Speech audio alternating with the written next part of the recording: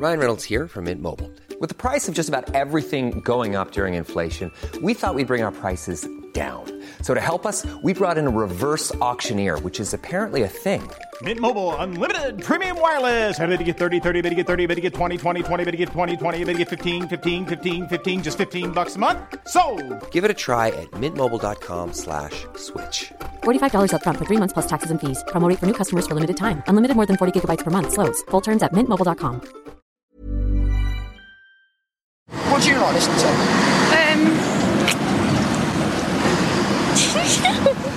Chart music. Chart music.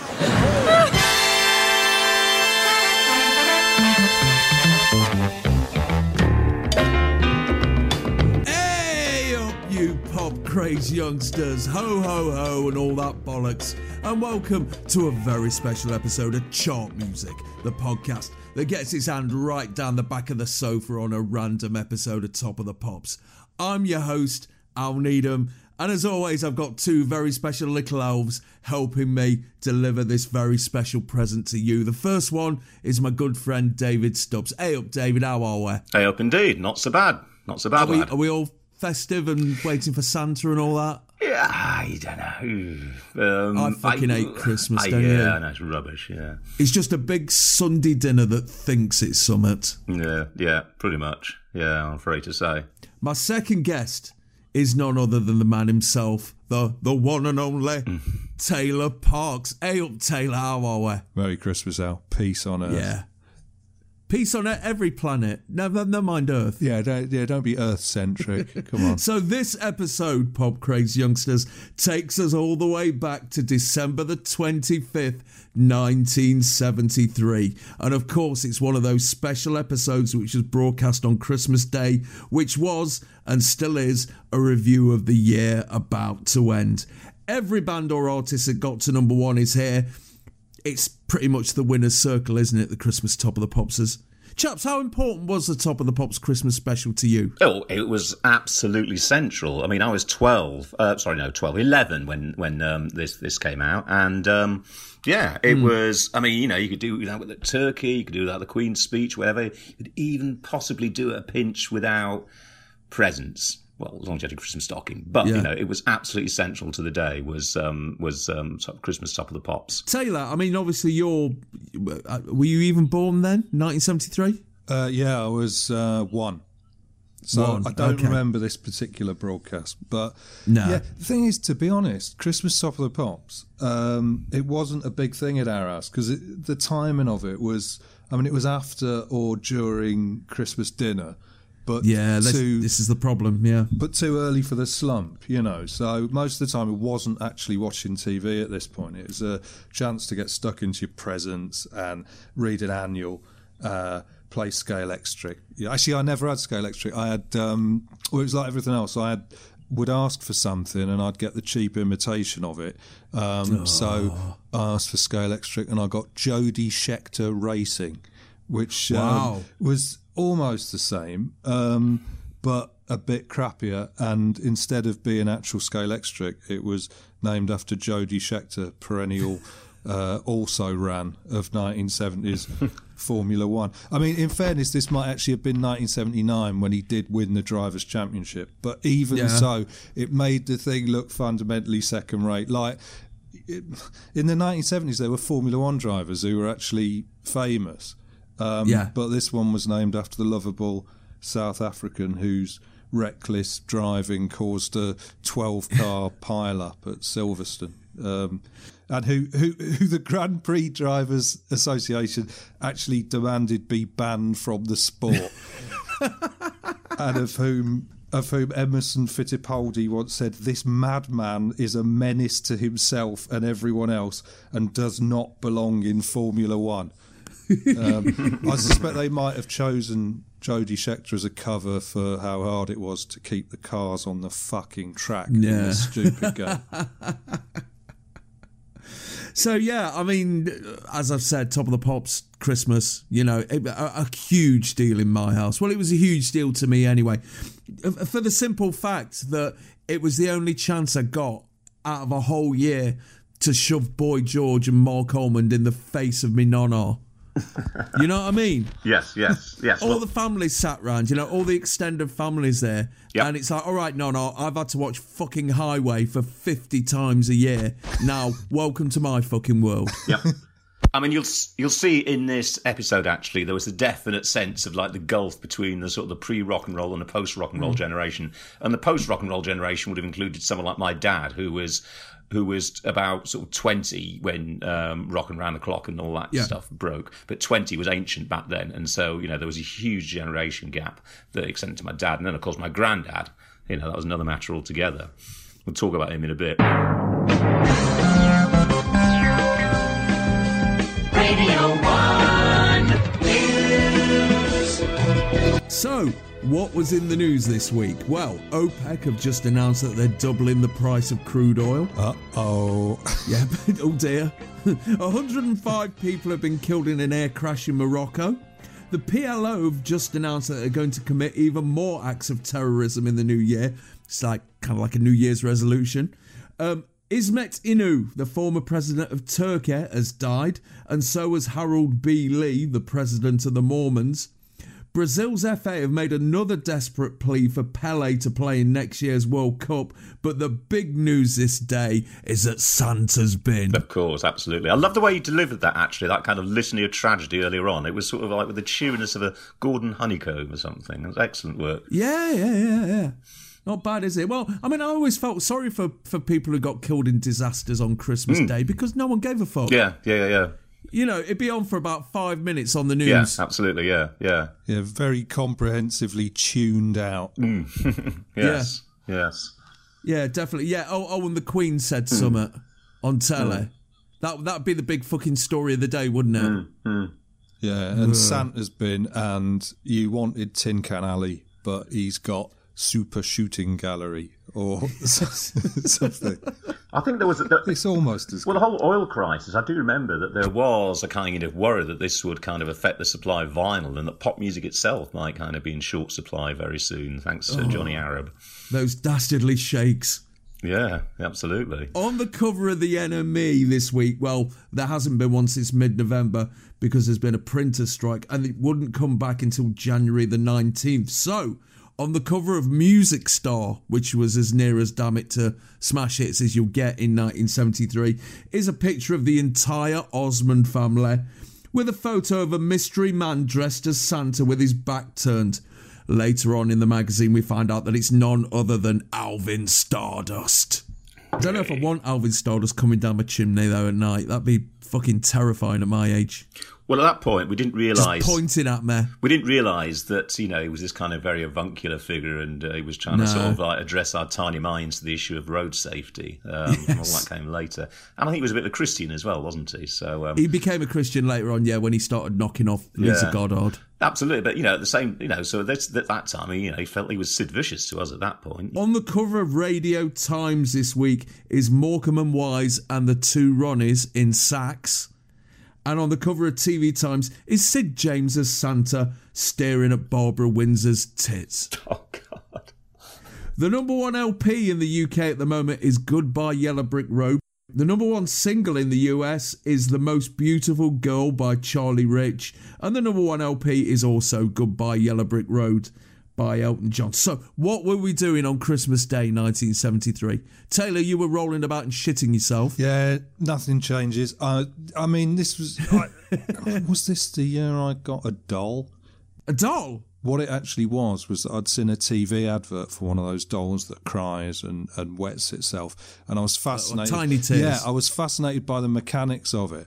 Right. And it had nothing to do with any sort of maternal instincts or, sort of wanting to be a girl or anything. I think my parents might have thought it did, but to their credit, they just went, he wants a doll, get him a doll. But I got the cheapo version that was just a plastic doll that didn't cry and didn't wet itself. So it was effectively useless to me. Oh man, that's fucking heartbreaking. Yeah, but I was too young for it to be a big issue. David? Oh, I mean, the day would have started at 5:30, and we had like the old massive sort of footy stocking, full of like little various presents and things like that. You had the orange at the bottom that was always up token. You shoved outside, and just every single piece of crap under the sort of sun that was just. I mean, it was actually even better in some ways. Was getting that stocking, that first thing, than the actual big presents were in some ways. Just utter rubbish. Real sort of sub-pound land. It would have been 10 pence land or 1 pence land probably. Bob land. Yeah, exactly. Just so stocking full of absolute crap, and bacon and fried bread, I think, for early breakfast to sort of tide us over. Church, Catholics and all that kind of thing. But, did you have to go to church? Yeah, but fortunately I had Father McSweeney, and it was always great when you got Father McSweeney because he could sometimes deliver the whole thing in like under 19 minutes. I don't know if you ever read that story of P.G. Woodhouse, the great sermon handicap, in which they all bet on who delivers the longest sermon. Well, he would have not been in the running at all. He was just absolutely crisp and to the point, and we could be out there sometimes before 10:30, and it was just excellent stuff. Unfortunately, got out of church early, got back. A bit like Telly, the annuals and stuff like that, the Beano, the Dandy. God, I don't know why I cherish the Dandy with all these kind of ancient jokes. About they always had a policeman called Constable Addlepate, and apparently that was meant to be really funny because in the year about 1908, that Addlepate meant something, and obviously written by the kind of elderly geezers who were basically harking back to their childhoods of the 1920s or whatever. And that's right. I bet Corky the cat got up to some right larks, didn't he? Oh, yeah, absolutely, yeah. With a fish, or a pie left on a shelf.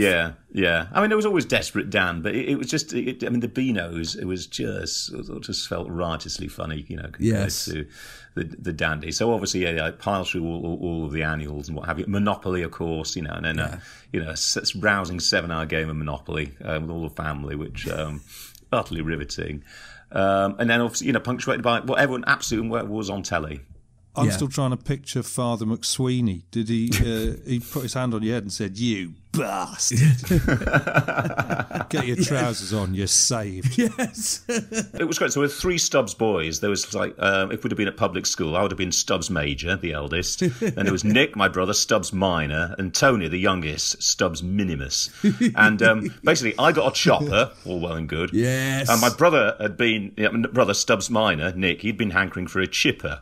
So what my dad did in that kind of slightly cruelly sort of pranksterish way, he took Nick's crappy old bike, this kind of sort of sorry little sort of 6-year-old yellow rusting type thing, and he just sort of sellotaped around with some sort of, or put some yellow tape around certain parts of it, and then just sort of felt tip the word chipper up the side, and then put a little bit of tinsel on it and said, "There's your chipper, Nick. There's your chipper." And did he fall for it? He was just gulping. He was gulping back. He absolutely fell for it. And then obviously after 5 minutes of him just sort of sobbing and walking up mucus and what have you. And you felt really sorry for him, didn't you, David? Oh, yeah, of course, yeah. And then, my dad pulled out the real chipper, the spanking new chipper from, behind the curtain and gave it to Nick. Said, "Don't worry, son, there's your chipper." And then he said to my youngest... I was right about that seat, though. I know, yes, absolutely. But then, after having done that, and then he turned to Tony and said, "Here's your new bike." And he gave him the crappy old chipper thing that he just... My brother Tony has never forgot that, and I think it's sort of driven him to this day, is that. Oh, he actually did that for real? Yeah, he did, yeah. That was his present? Yeah, it was, yeah. Oh, man, that's fucking harsh. Yeah. Well, it was Yorkshire. It was, yeah. It's almost Biffa Baconish, actually, in terms of the cruelty. What, he fucking hit him over the head with a bike? No, I didn't. No. Tony is a cunt on the side of anything like that, no. He might as well have done, I was 5, and so I think this is the year that I got a cowboy outfit with some guns.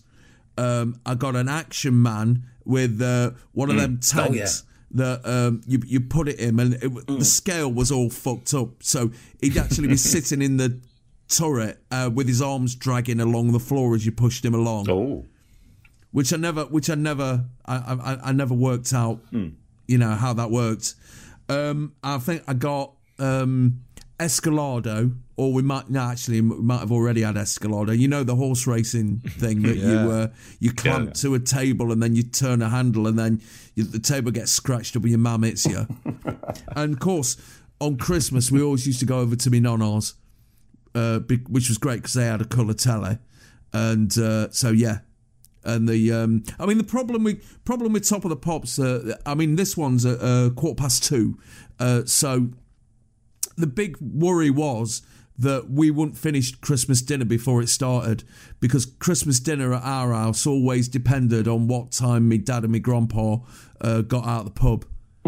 Because it was traditional Christmas was all the blokes fuck off to the pub, all the women are in the kitchen, and all the kids are just rolling about on the floor going, "Oh my God, it's fucking Christmas!" Yeah, I'm not sure we ever prioritised like that. I really can hardly remember watching these, because it was always, like I say, it's before the slump when you crashed from all the sugar and fell asleep in front of the man with a golden gun.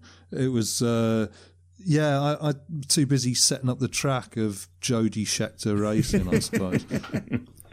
But yeah, this year I'd have got a rattle or something, and I don't really remember it, which is a shame, because of course this was an austerity Christmas. This was a harder Christmas than we have known since the war. Yeah, and it's one of the nice things about watching this Top of the Pops, the sheer determination to be as shiny as possible in the face of this. Yeah. I mean, we're talking about a country where this year they switched on the lights on the Trafalgar Square Christmas tree and then had to switch them straight back off again to save power, which must have been such a beautiful moment. This is when the Christmas issue of The Spectator, 1973, speculated on the realistic possibility of a military coup. That's right, in Britain. Yeah. With all these generals in little tanks and the fucking knuckles dragging on the floor. Yeah, go around Huey Green's house. But yeah, this is, I mean, the living standards in Britain at this point were closer to East Germany than West Germany.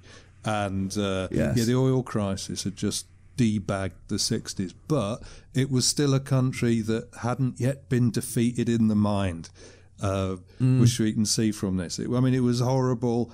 And it was brilliant, and sometimes you couldn't separate one from the other. But this Top of the Pops that we're about to discuss is packed with 1973, right? This could only be more 1973 if the lights went out halfway through. This is, you know what I mean? It tastes of Double Diamond and dry rot.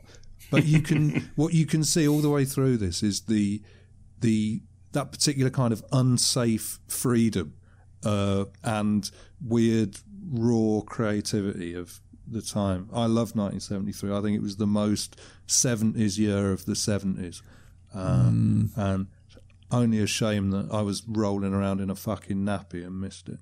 So, what else was on telly today? Oh, fucking hell, how long have you got? BBC One has started the day with a documentary about Canadian wildlife, followed by a cartoon version of Oscar Wilde's The Selfish Giant. Then it's Family Communion from Wimborne Minster in Dorset. Then Harry Seacombe makes an appeal on behalf of the National Council for One-Parent Families.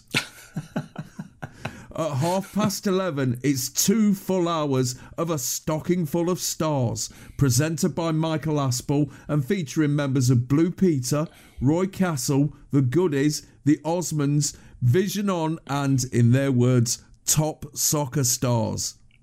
And then, just before Top of the Pops, it's a Christmas black and white minstrel show. Oh, God. Oh, great. Yes. It's just what you want, isn't it? BBC Two is kicked off with Play School, followed by To Earth from Heaven, Reflections for Christmas Morning by the Bishop of Gloucester.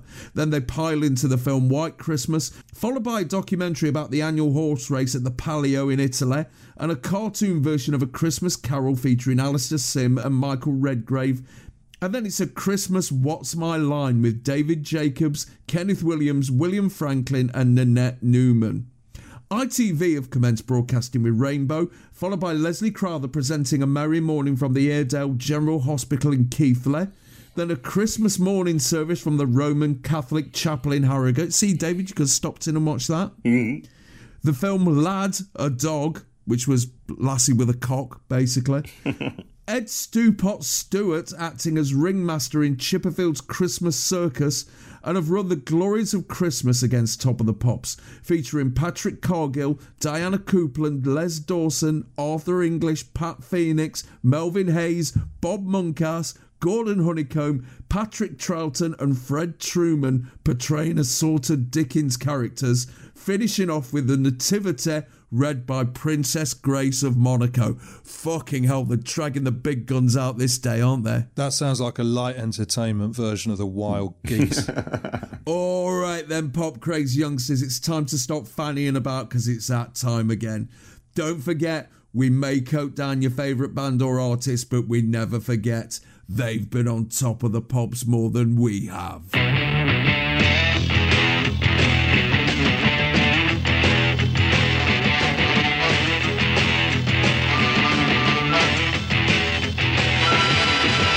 The show opens with the bottom half of the screen covered by a festive cartoon of the Top of the Pops logo, covered in snow, with a monkey and an elephant in winter woolies singing from hymn sheets, a parrot walking about in the snow, and the words Merry Christmas, and the top half consisting of the kids getting down. Oh, they pushed the boat out already, aren't they, on this one? Yeah, also that you say kids, but the bit of the audience you see, they looks a little bit too old. Do you know what I mean? They do. It's a bit weird, and they're dancing in front of a silver foil ash tree, which is just wrong.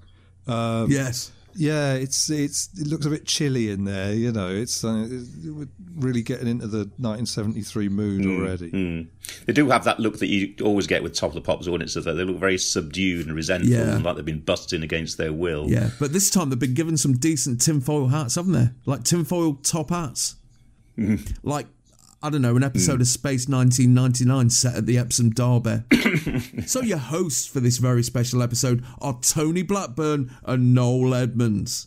Tony, in a black, white and red tank top over a spotty brown and beige shirt, looking like he's been dressed by his mum, was relegated from the breakfast show slot to the 9 to 12 slot in July of this year, while Edmonds, in a relatively tasteful for 1973 flowery fawn shirt brandishing a branch of something that isn't holly but he claims that it is, moved up from the weekend morning slot into Blackburn's chair. Oh, that's not right. Can you actually imagine these two together for real on Christmas Day? Bitter and pregnant pauses. It's a bit tense, isn't it? Yeah. I got a horrible feeling that Tony would get the Clive Anderson treatment off Edmonds and his head would be thrown off a balcony at some point. Edmonds being to Blackburn's professional life what Richard O'Sullivan was to his personal life. You have to feel for him a bit.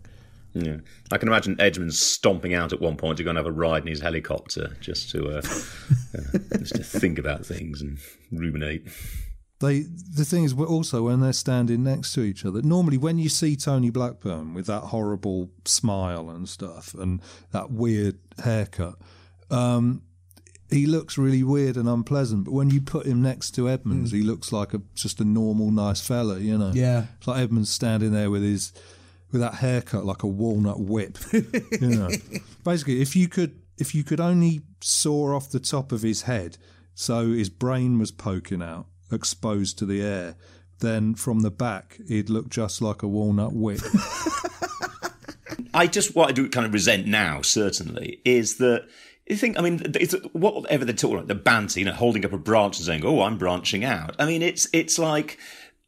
Maybe they worked all this out beforehand, but I doubt it. I think they're obviously arrogant enough to think that, like, that the stars that they were, that kind of the verbal stardust that would emanate from them, you know, that they could just do it off the top of their heads and it would just be great. They could just wing it because it'd naturally be spontaneously superb.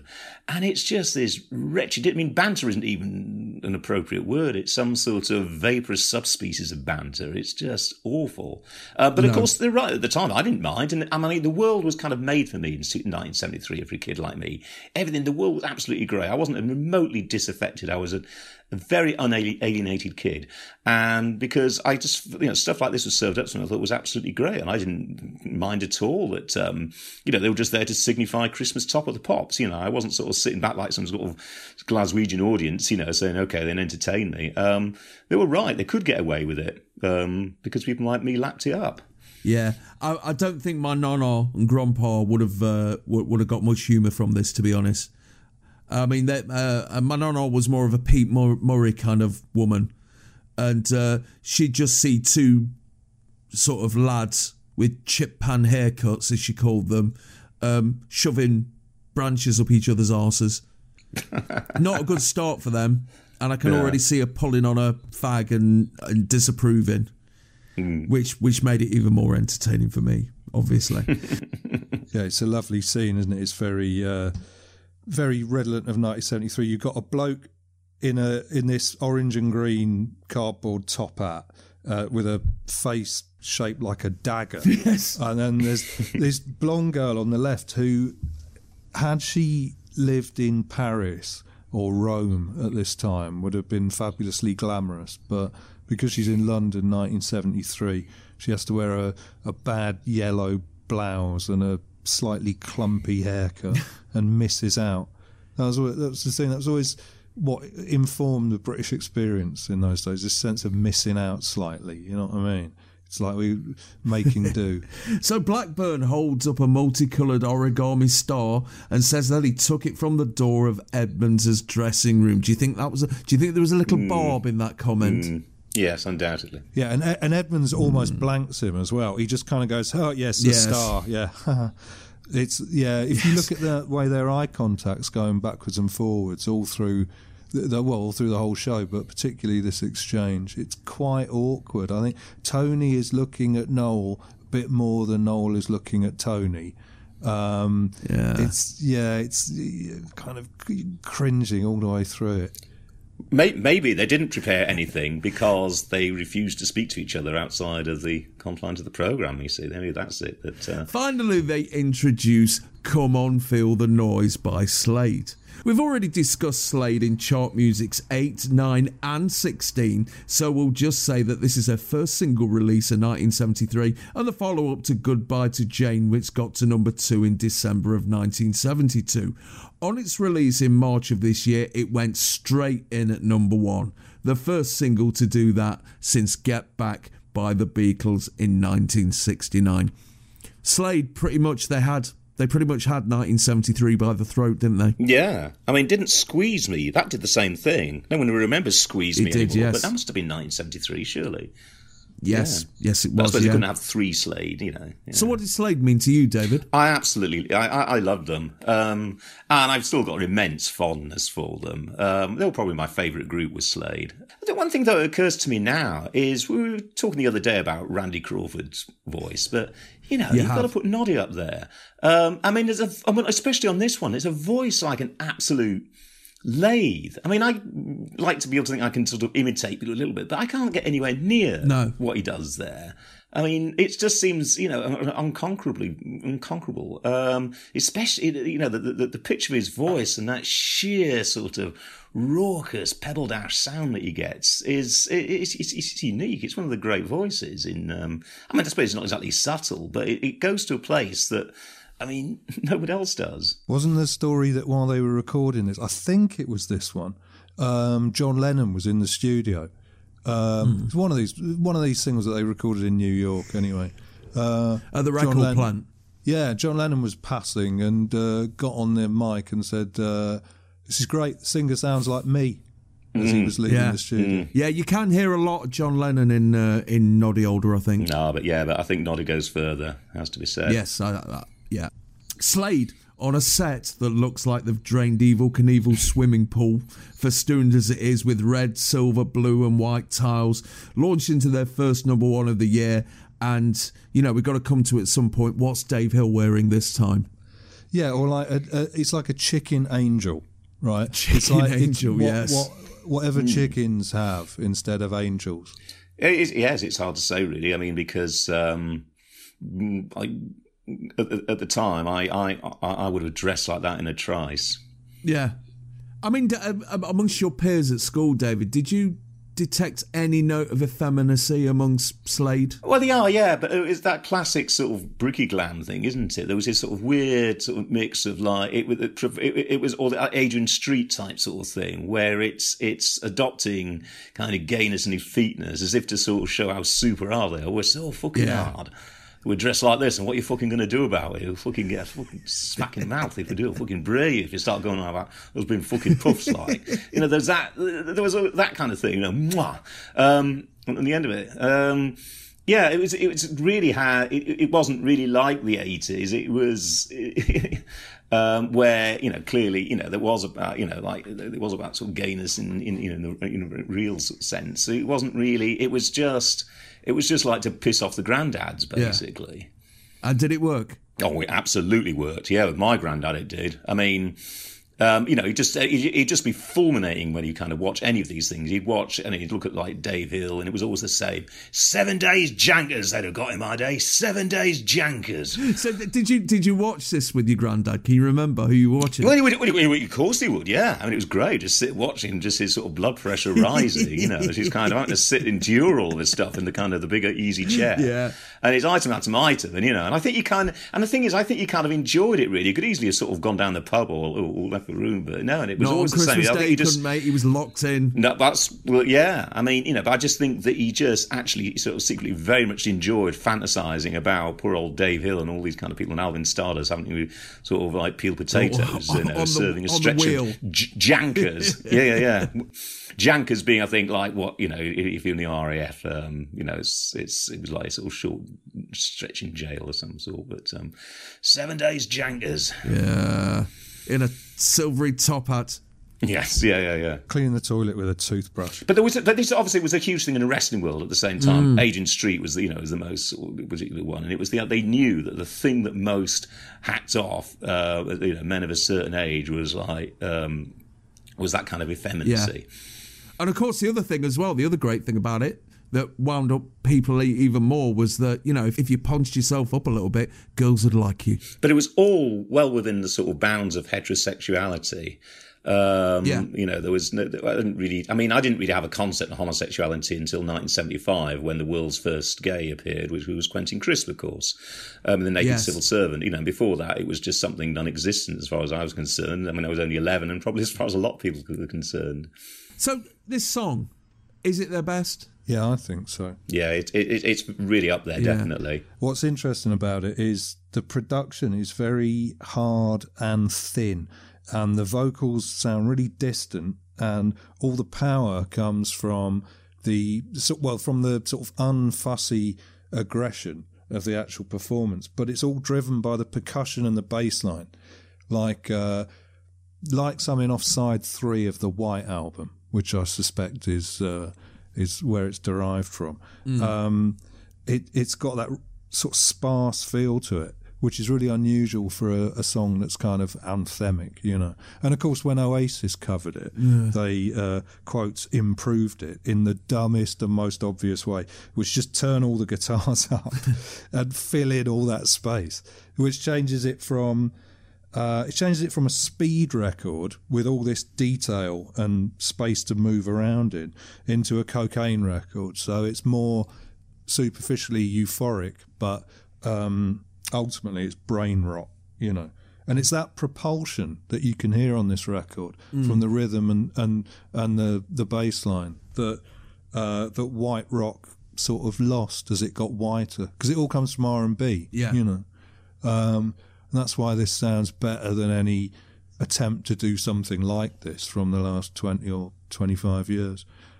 But you can't top this. It's like anyone who doesn't feel something for Slade is missing the point of what it means to be English, I think.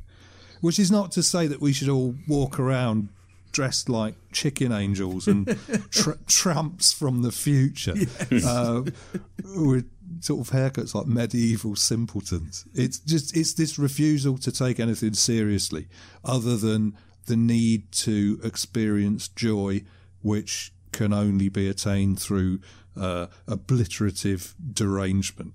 And this is the saving grace of our people, as well as part of the problem, simultaneously. So but that tradition of irreverence and scabrous disrespect, right, which is one of the few things that I'm genuinely really proud to be English, right? That comes from that place as well. Whether it's basically good-natured, like as with the Slade or Madness or early Beatles, you know, or menacing as with the Who and the Sex Pistols, or something in between, like packs of kids running amok on Cross Channel Ferry.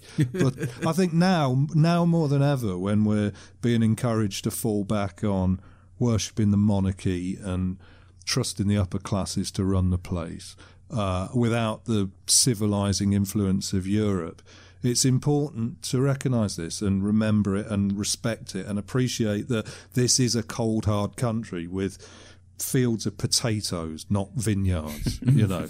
And if we must be on our own in this world, we have to find the positives in this crude and drunken island.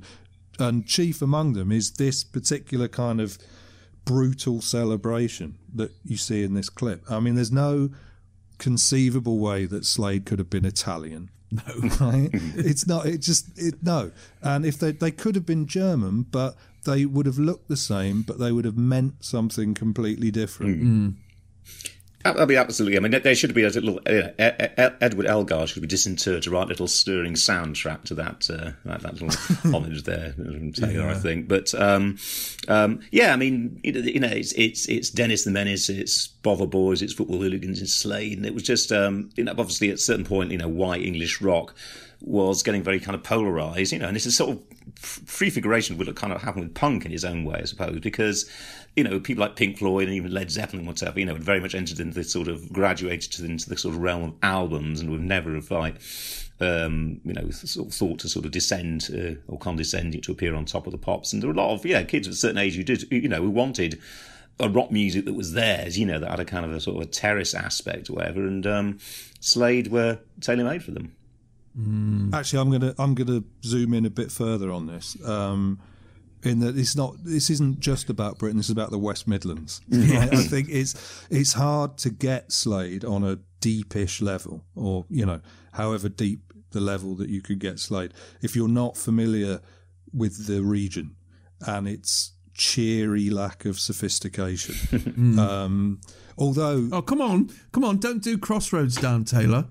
Yeah, I know. But the thing is, Wolverhampton is a special case, to be honest, right? Because, I mean, I'm talking about a lack of sophistication. I mean, Wolverhampton, compared to Wolverhampton, the rest of the region might as well be 17th century Amsterdam, you know what I mean? Or a Viennese coffee shop before the Nazis. I don't know, Al, being from east of the imaginary wall erected just past Burton upon Tweed, I don't know if you ever got this, but even to other West Midlanders, Wolverhampton is, you know, how can I put it? You know how everyone in Europe loved Fawlty Towers, but in Spain they changed Manuel and made him Portuguese.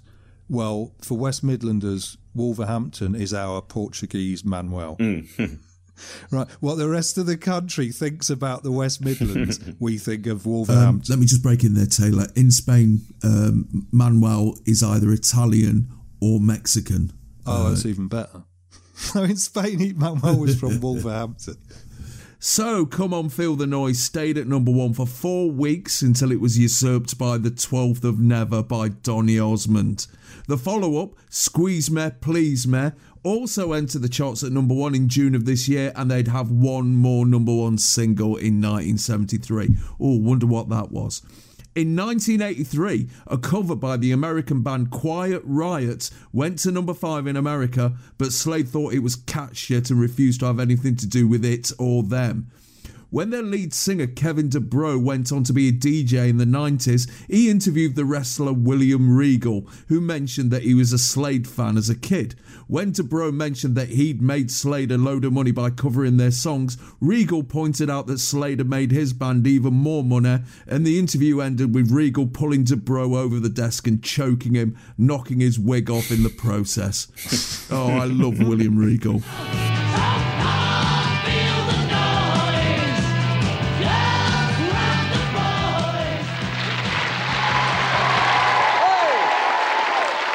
Fantastic. That's Slade there. Just branching out here. Just branching out. That was a good one, wasn't it? Branching out. You've gone mad, haven't you? I'll tell you what we're going to have now. Somebody who did so well this year. Donny Osmond singing a number called Young Love.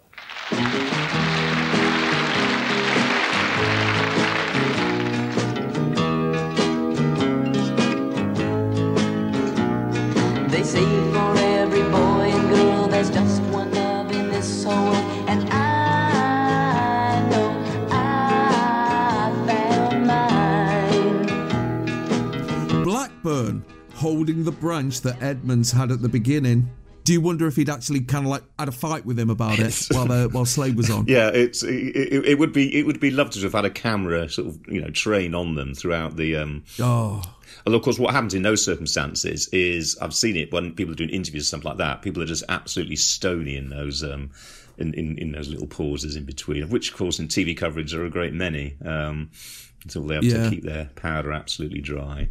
But yeah, definitely you suspect, but you never know. There's probably, as we've sort of suspected, it could well be kind of deep wells of animus between Blackburn and I think Blackburn's gone, you've had my job, I'm having your branch. Yes, very possibly. Yeah. And Edmonds has gone off for a cry or something. We can only hope so. Possibly like that, or it's just like I'm going to take this. He's probably said, "This is a great comedy prop. I can do some business with this." I don't think you're up to it, Edmonds. Yes. And what did he say again? I'm branching out. Yeah. You see, and then when Edmonds thinks, "Damn, I wish I'd thought of that."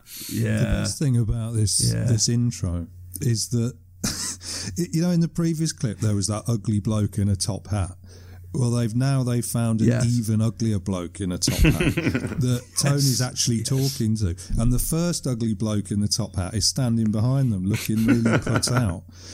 Like he's been sort of aced out a bit. And also the best bit is when he says to this bloke, "You've gone mad, haven't you?" Oh, yes. Still bashing away at this mental illness motive that he always uses as a substitute for humour. And the bloke does all that anyone could do in those circumstances and sort of makes a face and looks the other way. And he introduces a video of Young Love by Donny Osmond. Born in Ogden, Utah in 1957, Donny Osmond was the younger brother, at the time, of the Osmond Brothers, a juvenile barbershop quartet who were discovered at Disneyland by Andy Williams in the early 60s and put on his TV show. After making his debut on the show at the age of 5, he was bolted onto the group and by the beginning of the 70s was pushed as a teeny bop idol to the chagrin of his brothers. By 1972, Donny was spun off as a solo artist and his first single, Puppy Love, was number 1 for 5 weeks in the summer of that year. This song, a cover of the 1956 standard, which was a hit for the Crew Cuts and Tab Hunter, was the follow-up to the 12th of Never and was number 1 for 4 weeks in August and September. Before we go into this video, why is he being given cover versions all the time? I don't know. I'm not really know. I suppose I'm not one of the world's leading Osmondologists, so I haven't really devoted a lot of thought to the matter. But maybe I think perhaps it was this issue of like familiarity. Cover versions, represent familiarity, and new songs are not familiar. And just take an old trusted standard and give it that kind of lovely Osmond gloss, and you're on to a winner. Maybe they just rang up all the songwriters they knew, said, "You fancy writing a song for Donny Osmond?" And they were like, ugh. Never live it down. What this record sounds like, in fact, is one of those have your lyrics made into a records. Like where you'd send off some doggerel to a P.O. box and a bit of cash, and they get some hack singer to bash it out over a pre-recorded backing track. It's got that weird generic feel to it. You know what I mean? Like Blind Man's Penis and all that. It's I suppose that... So anyone who doesn't know what Blind Man's Penis is going to be like, what the fuck is he talking about? Look it up, it's really good.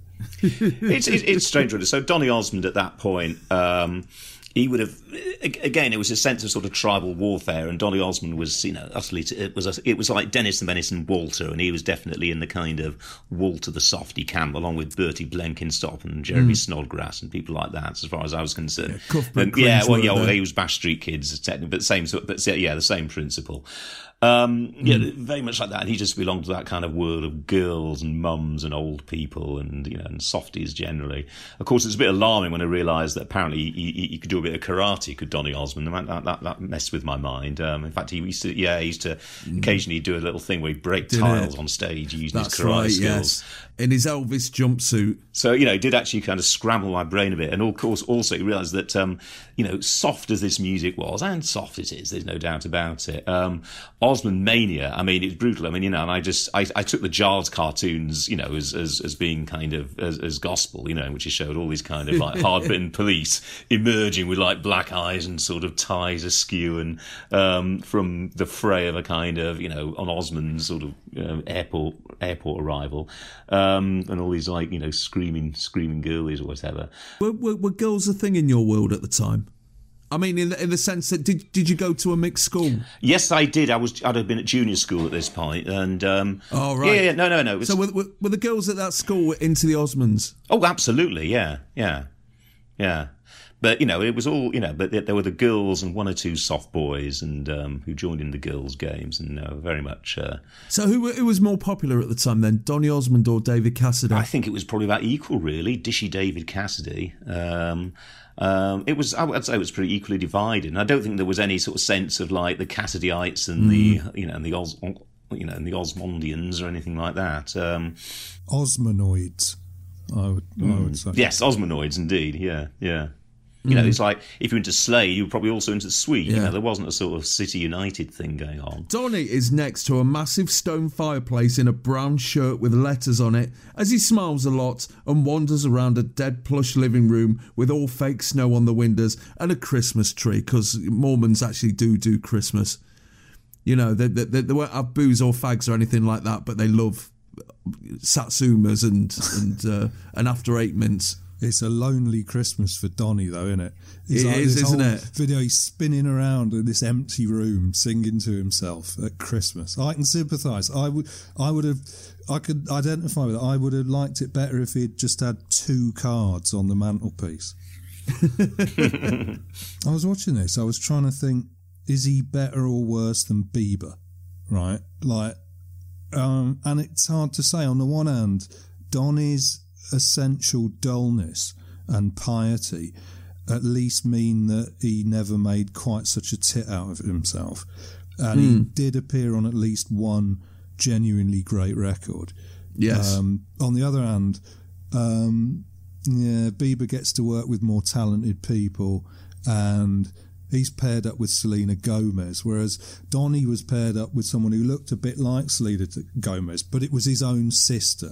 And spending that much time with your sister just looks fucking weird. It's like those blokes who try and climb over the wall of Buckingham Palace, you know what I mean? It's like, you spent a lot of time with his sister. They were very close. Yes, that was always a little bit disconcerting. When they'd sort of stare, they'd sing, romantic songs, staring lovingly into each other's eyes, and I thought, this Mormon faith's a bit lax, isn't it? I was always confused with Donny Osmond. Of course, didn't he? There was the Osmonds, and of course, I really liked the Osmonds and in Crazy Horses and stuff like that. All the Kens must have been really pissed off by now. Yeah. The 4 Ken Osmonds, yes, because they're seeing the keyboard player being pushed to the front. And then, their little sister's come along now, and she's having a career. And then that little fucker, Osmond Minimus, he's had a number 1 record. What about us? The Osmonds, they did have, as we said, they did have number 2 with "Let Me In," but they're the Osmonds as a band are definitely on the wane by 1973. I mean, I'm sure that it was a bit like, the way that like the Jermaines and Titos and Randys felt, in the Jacksons, obviously. Randy especially. Yeah. Yeah, but the difference is that Michael was by far the most talented one. Whereas, is that really true of Donny? I mean, it's hard to say, isn't it? It's hard to know how to gauge that. I mean, this is a fucking crap record. There's no way that you can. It doesn't matter which way around you hold the picture. This is a terrible record. I mean, the version of this song that I knew as a kid was by Tab Hunter, whose name always seemed hilarious to late 80s acid heads living in a town where it didn't have much acid in it. But this is the worst version of it. The way he hits the word devotion on the first chorus like a young Marvin Hagler. It's just, this is not a subtle delivery of this song. And then the sheer insincerity with which he gazes into the camera at the end as he sings the word emotion. It's amazing. It's like, imagine if you had to trust this bloke for some reason, you know what I mean?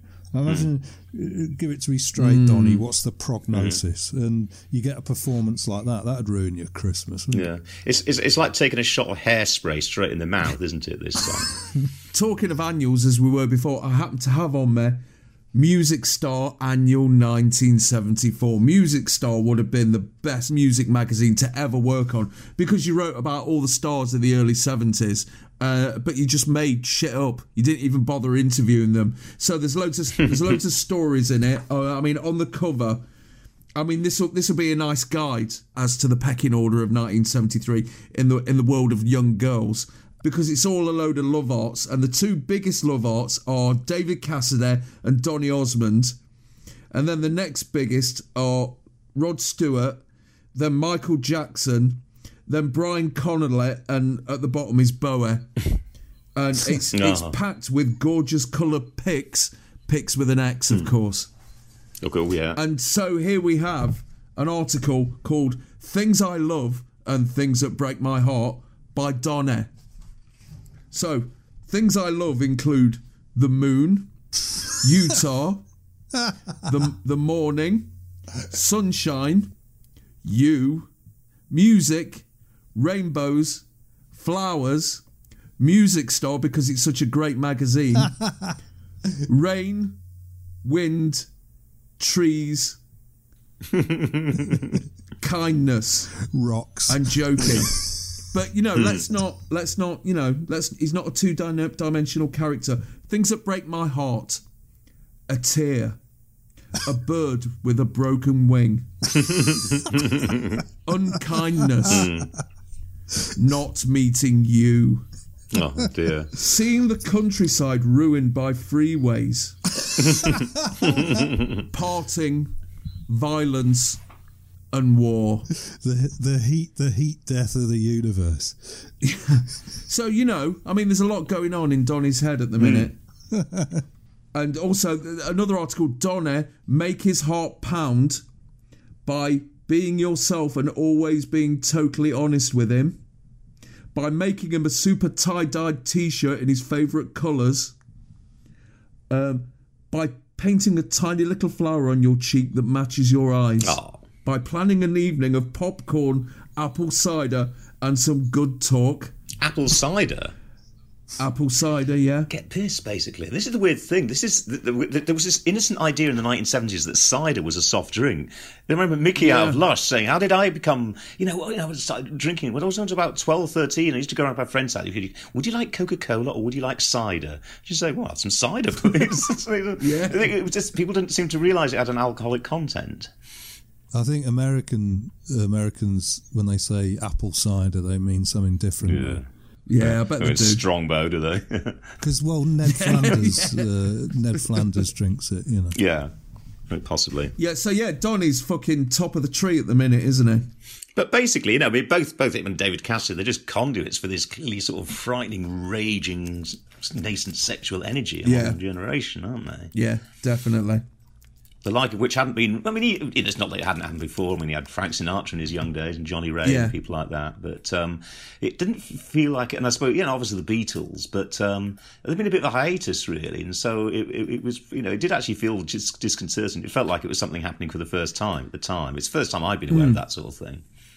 So, the follow-up to Young Love, a cover of Nat King Cole's When I Fall in Love, was in the charts this week at number 4 and would be the last top 10 hit for Donny as a solo artist until 2004 and Breeze On By.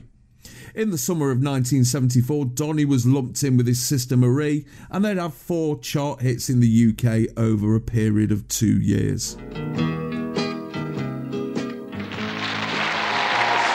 Osmond there. The number that was known in China as Egg Foo Young. Now, this next young lady showed us her 48th crash. She got in her Daytona Demon. She's going to can the can?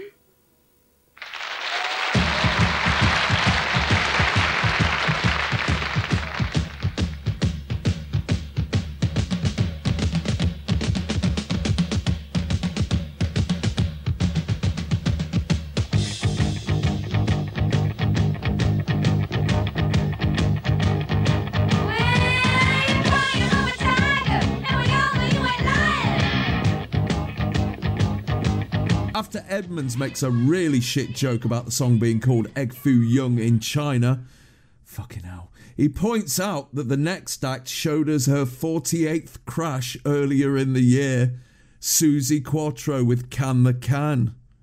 Born Susan Quattrocchi in Detroit in 1950, Suzi Quatro was the daughter of a part-time jazz musician and played percussion in her dad's band as a kid.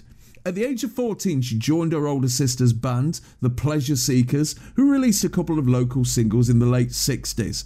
After receiving 2 offers, one from Elektra, who wanted to turn her into the next Janis Joplin, and one from Mickey Most, she moved to Britain in 1971 and her first solo single, Rolling Stone, got to number 1 in Portugal.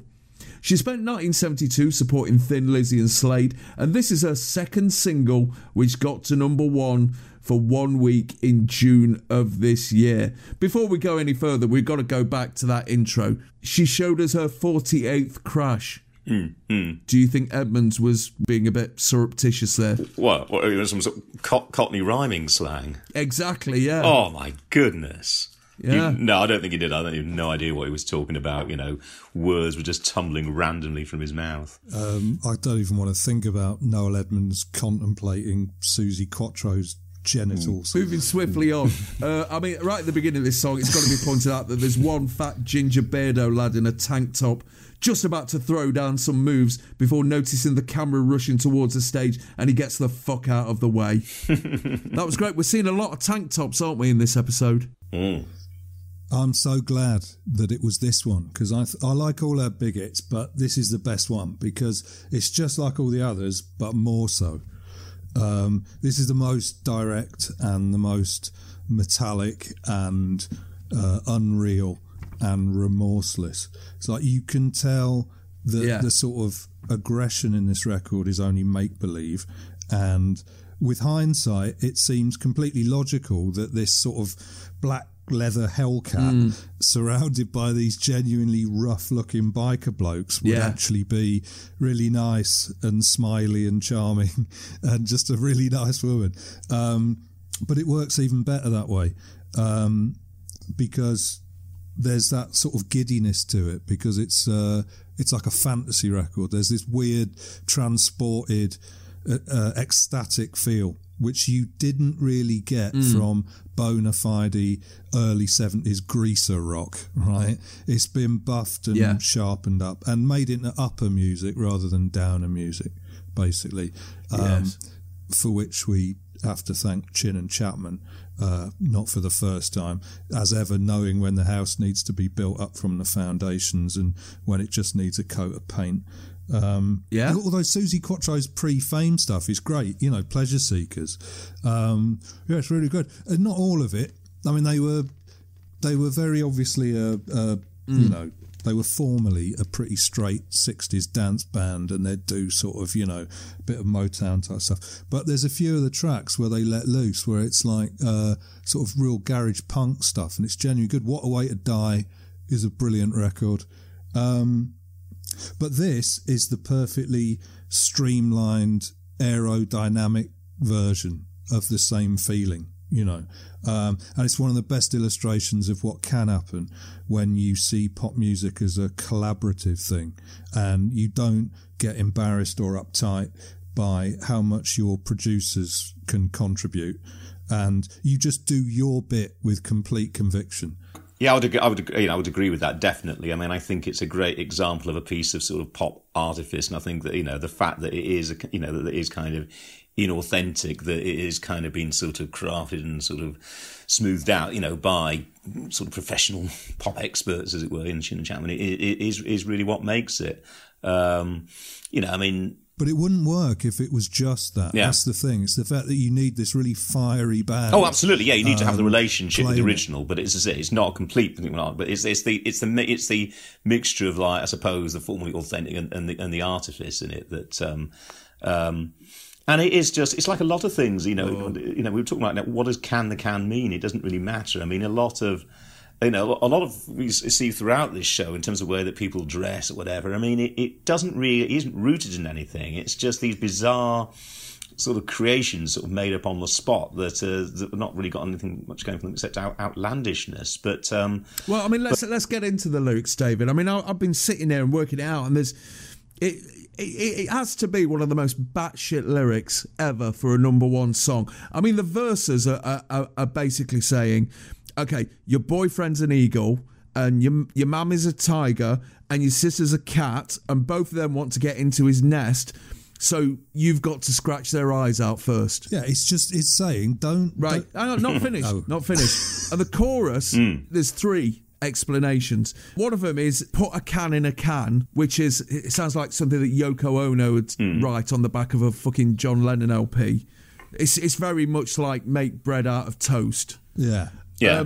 Or I always thought put your man in the can meant, bin him off because he's been shagging your tiger mam or something. Or if you were an American, you'd probably assume that the lyric put your man in the can is basically saying, give him some bumhole love and keep him on side.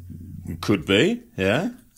Or banish him to the lavatory is another one. Yes. Or there's also, give an emerging krautrock group the sack. I mean, there's all kinds of possible things. I got to say, a lyric that's just telling you to try not to let your boyfriend bang your mum and your sister shows a depressing view of human nature. And also is disappointingly repressed and conventional, I think. But you can't hear any of these lyrics anyway because there's more important things in the mix. Exactly, yeah. Yeah, I didn't listen to the lyrics at all. I mean, I don't really listen to the lyrics much now, to be honest. I mean, I just see everything as a kind of sort of sculpted noise, really, and all the significance is on the surface. I suppose that's always been the way that I've listened to stuff like that. But yeah, but it does, and I mean, as Taylor says, there is perhaps a slight sadness to the lyric. But then Suzi Quatro herself, I don't think was a feminist. I think that she's one of those kind of tomboyish, tigerish women who doesn't really have much with. I think she sees it as a kind of weakness, really, and I think she regarded feminists and people like that and campaigns for women's rights as political and therefore sort of rather sheep-like in their tendencies, following a particular line. I think she felt that she was some sort of beyond the feminist because, she was striking out alone and, a trailblazer or what have you. I mean, this performance, though, it is going to be a non-art confuser, isn't it? Because there's all these blokes who look like women, and then there's a woman who looks sort of like a woman, but would you tell Len Tucky that he looked like a woman to his face? He's a big fella. He's not a man you would advise to wear a skin tight leather outfit, but equally he's not a man you'd openly mock for wearing one, which is probably how he got away with it.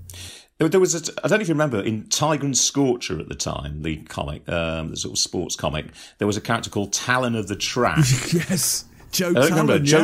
Joe Talon, remember, yeah. And she was like, she ran this kind of speedway crew. The Ospreys, yeah. But the Ospreys, but she herself wasn't allowed to race because she was a woman, so she had all these kind of geezers who just went out on the track and had to do the business set under her sort of tutelage direction. But occasionally she would race them and she would beat them. It's just that the rules didn't allow for her to ride.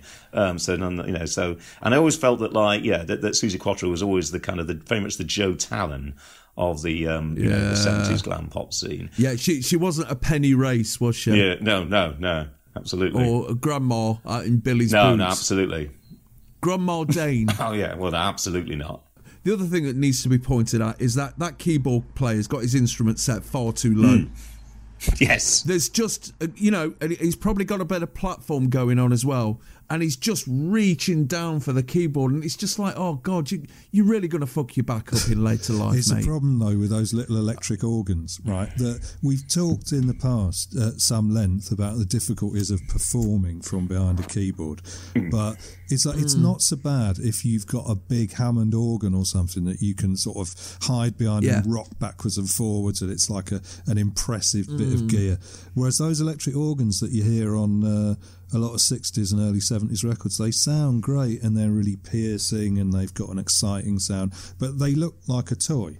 So if you're on stage in your biker outfit prodding at one of those, visually it's a bit feeble. So the follow-up to Can the Can, 48 Crash, got to number 3 in August, and her last single of 1973, Daytona Demon, got to number 14 in November. She started 1974 with her second number 1, Devilgate Drive, in February of that year, and eventually appeared on Happy Days as the Fonz's girlfriend's sister, Leather Tuscadero.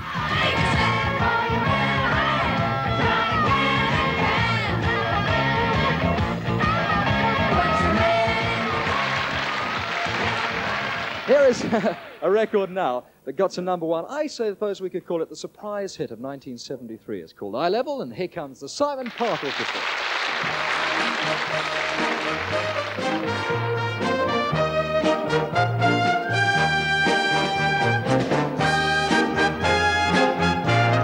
Blackburn, without the branch that he won off Edmonds, introduces what he feels was the first surprise number 1 of the year.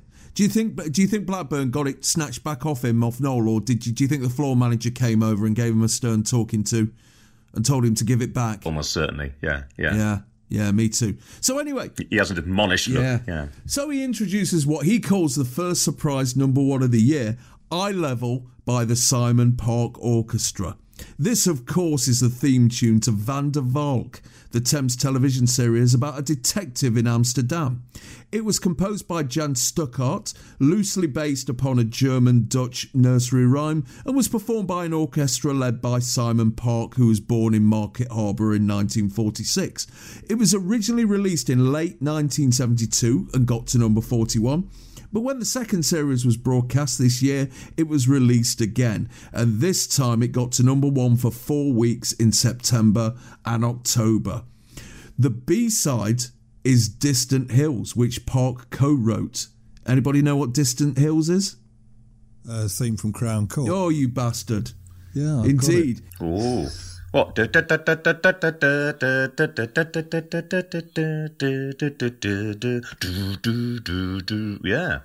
Yeah. Was it that one? Because I assumed... Oh, was it?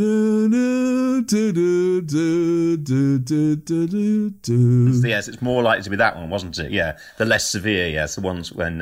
it might have been both of them mashed together, though. Yeah, because they tended to deliver rather dubious not guilty verdicts in these cases. Yeah. If you remember, anyone doesn't remember Crown Court, it was always a sort of scripted case, but the jury came to a real verdict at the end of each one. And it was the theme tune to Being Off School Sick, wasn't it?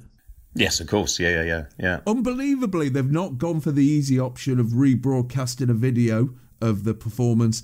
They're here in the studio, and the bar bill for this episode must have been fucking colossal. Absolutely, yeah. They'll have had a right old jolly up, definitely. Is this live? I doubt it, just because of the difficulties of miking them up while they're on camera. I don't think it will be. So, Van der Valk, do you remember it? Yeah, absolutely. I mean, I remember it very vividly because, you know, the charts, what was number one? It was like the changing of the seasons. It was like the weather. And I think everyone was conscious of what was number one at that time. It was not knowing what was number one at that point was like not knowing who was prime minister. It was, you know, really in the realms of ignorance if you were unconscious of these things. And I think in a sense, you know, at that point, pop music, Top of the Pops, it was, it did kind of represent a very, very kind of, you know, broad, you know, it wasn't just pop. Pop was just part of it. There was also stuff like this. This is, you know, there was also this vast audience that was listening to Radio 2 and Sing Something Simple and Semprini Serenade and all that kind of stuff. They were very active as record buyers, and clearly, you know, something like this, and you know, stuff like this was part of, you know, the enemy world. You know, the old folks, the MOR types, the Radio 2ers, the Vince Hill fans.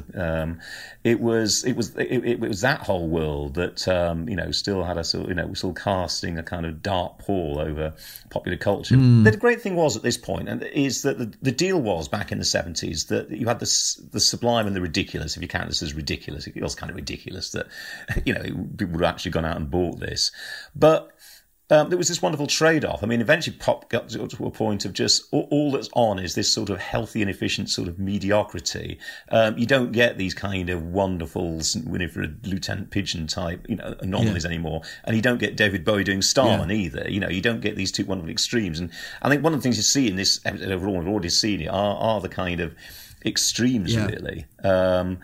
And it was kind of better then because there was the reason you had the sublime is because more things were tolerated, more things were way through, and so, you know, the trade-off for the really great stuff was the Silent Park Orchestra now and again. And also, it's got to be said that, you know, music's never been more available than it is now, but you'd hear so much more music back then. Simply because, you know, you'd have radios on in your factory. Your factory might have its own radio station.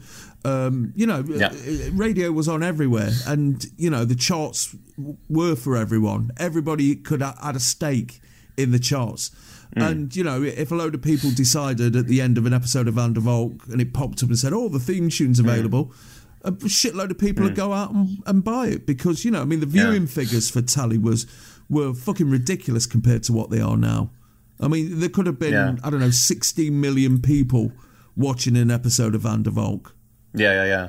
But I remember even at the time having the sort of feeling that people get these days when, like, say, the Brexit vote occurs.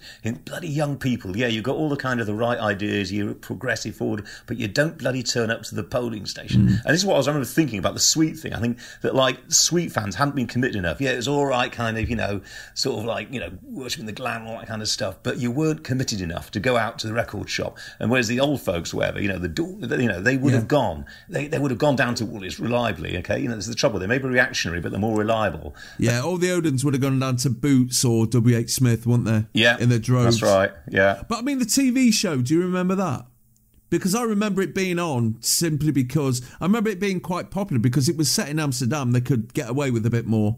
You know, they could do better drugs and prostitution. Yeah, I've tried watching a few because they're all on YouTube, but it's quite a standard, slow 70s detective series, which I generally like, but it's... and also the fact that it's set in Amsterdam, right, which appears to have been chosen as a location because it is at least a bit more exotic than Rotterdam or Utrecht. I mean, it's not that picturesque, really. The later ones are better because they're done entirely on location on 16mm film, so they've got that dismal Cold War feel. But really, no one who's ever seen Frenzy can take Barry Foster seriously as a policeman, even a Dutch policeman. But I don't really remember it from the time. In fact, because I'm too young to remember 1973, really I know this music as the theme from the late 70s advert for Alton Towers. Right. Which is sort of appropriate because it does capture the feeling of standing in a queue for an hour and a half.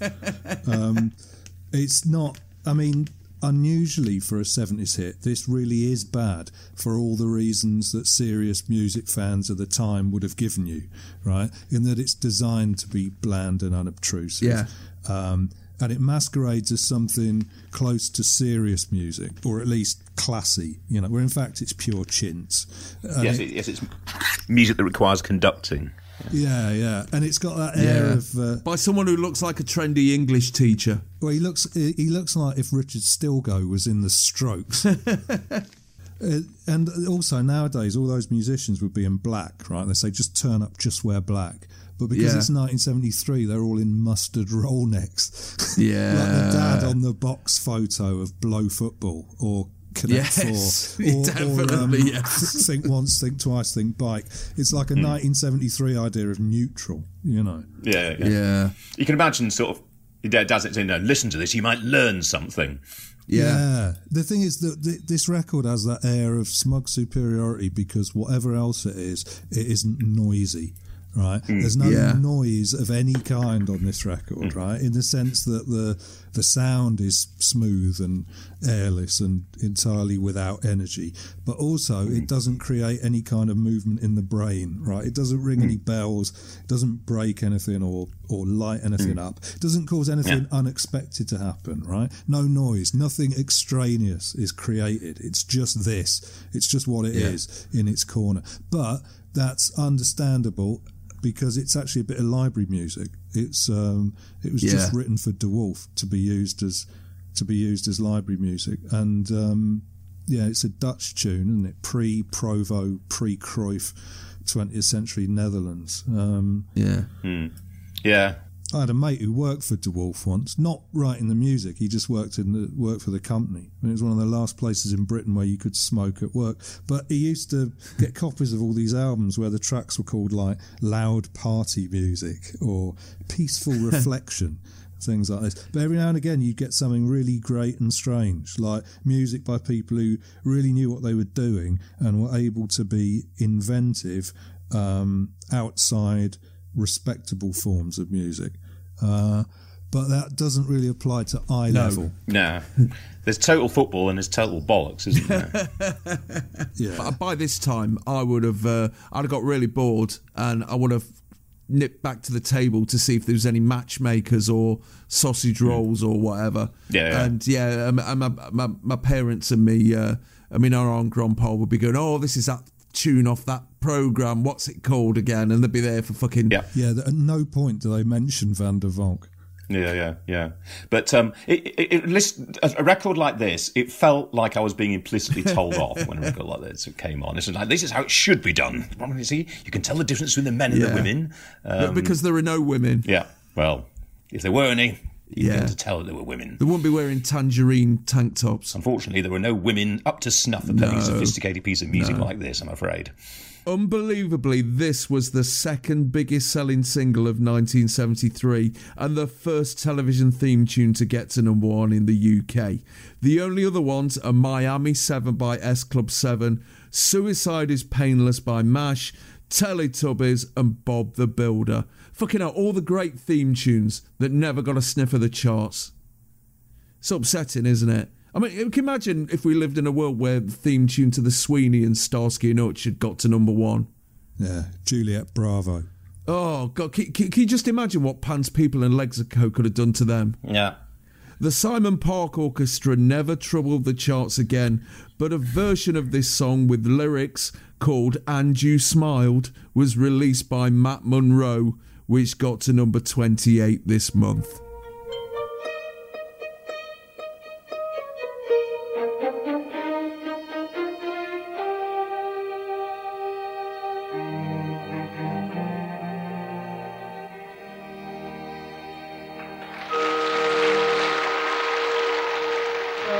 As Tony said at the beginning of the programme, 73 was a very good year for the Osmonds, and we go right down to the junior end of the family, and Jimmy!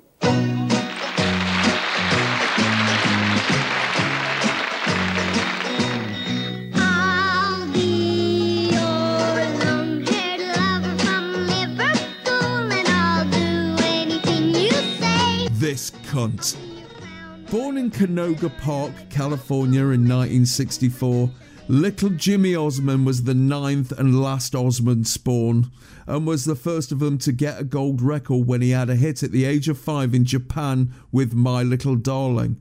His first British single, If Santa Claus Were My Daddy, failed to chart in late 1971, but the follow-up, a cover of an obscure 1969 Christopher Kingsley song, became the Christmas number one of 1972 and stayed there for 5 weeks, keeping Solid Gold Easy Action by T-Rex and The Gene Genie by David Bowie off number one. I think he became quite a nice chap in the end, Jimmy Osmond, didn't he? I think he was sort of He did, but let's not talk about then. Let's talk about the now of 1973. First thing I need to ask is, what the fuck is this doing on? Because it's last year's Christmas number one.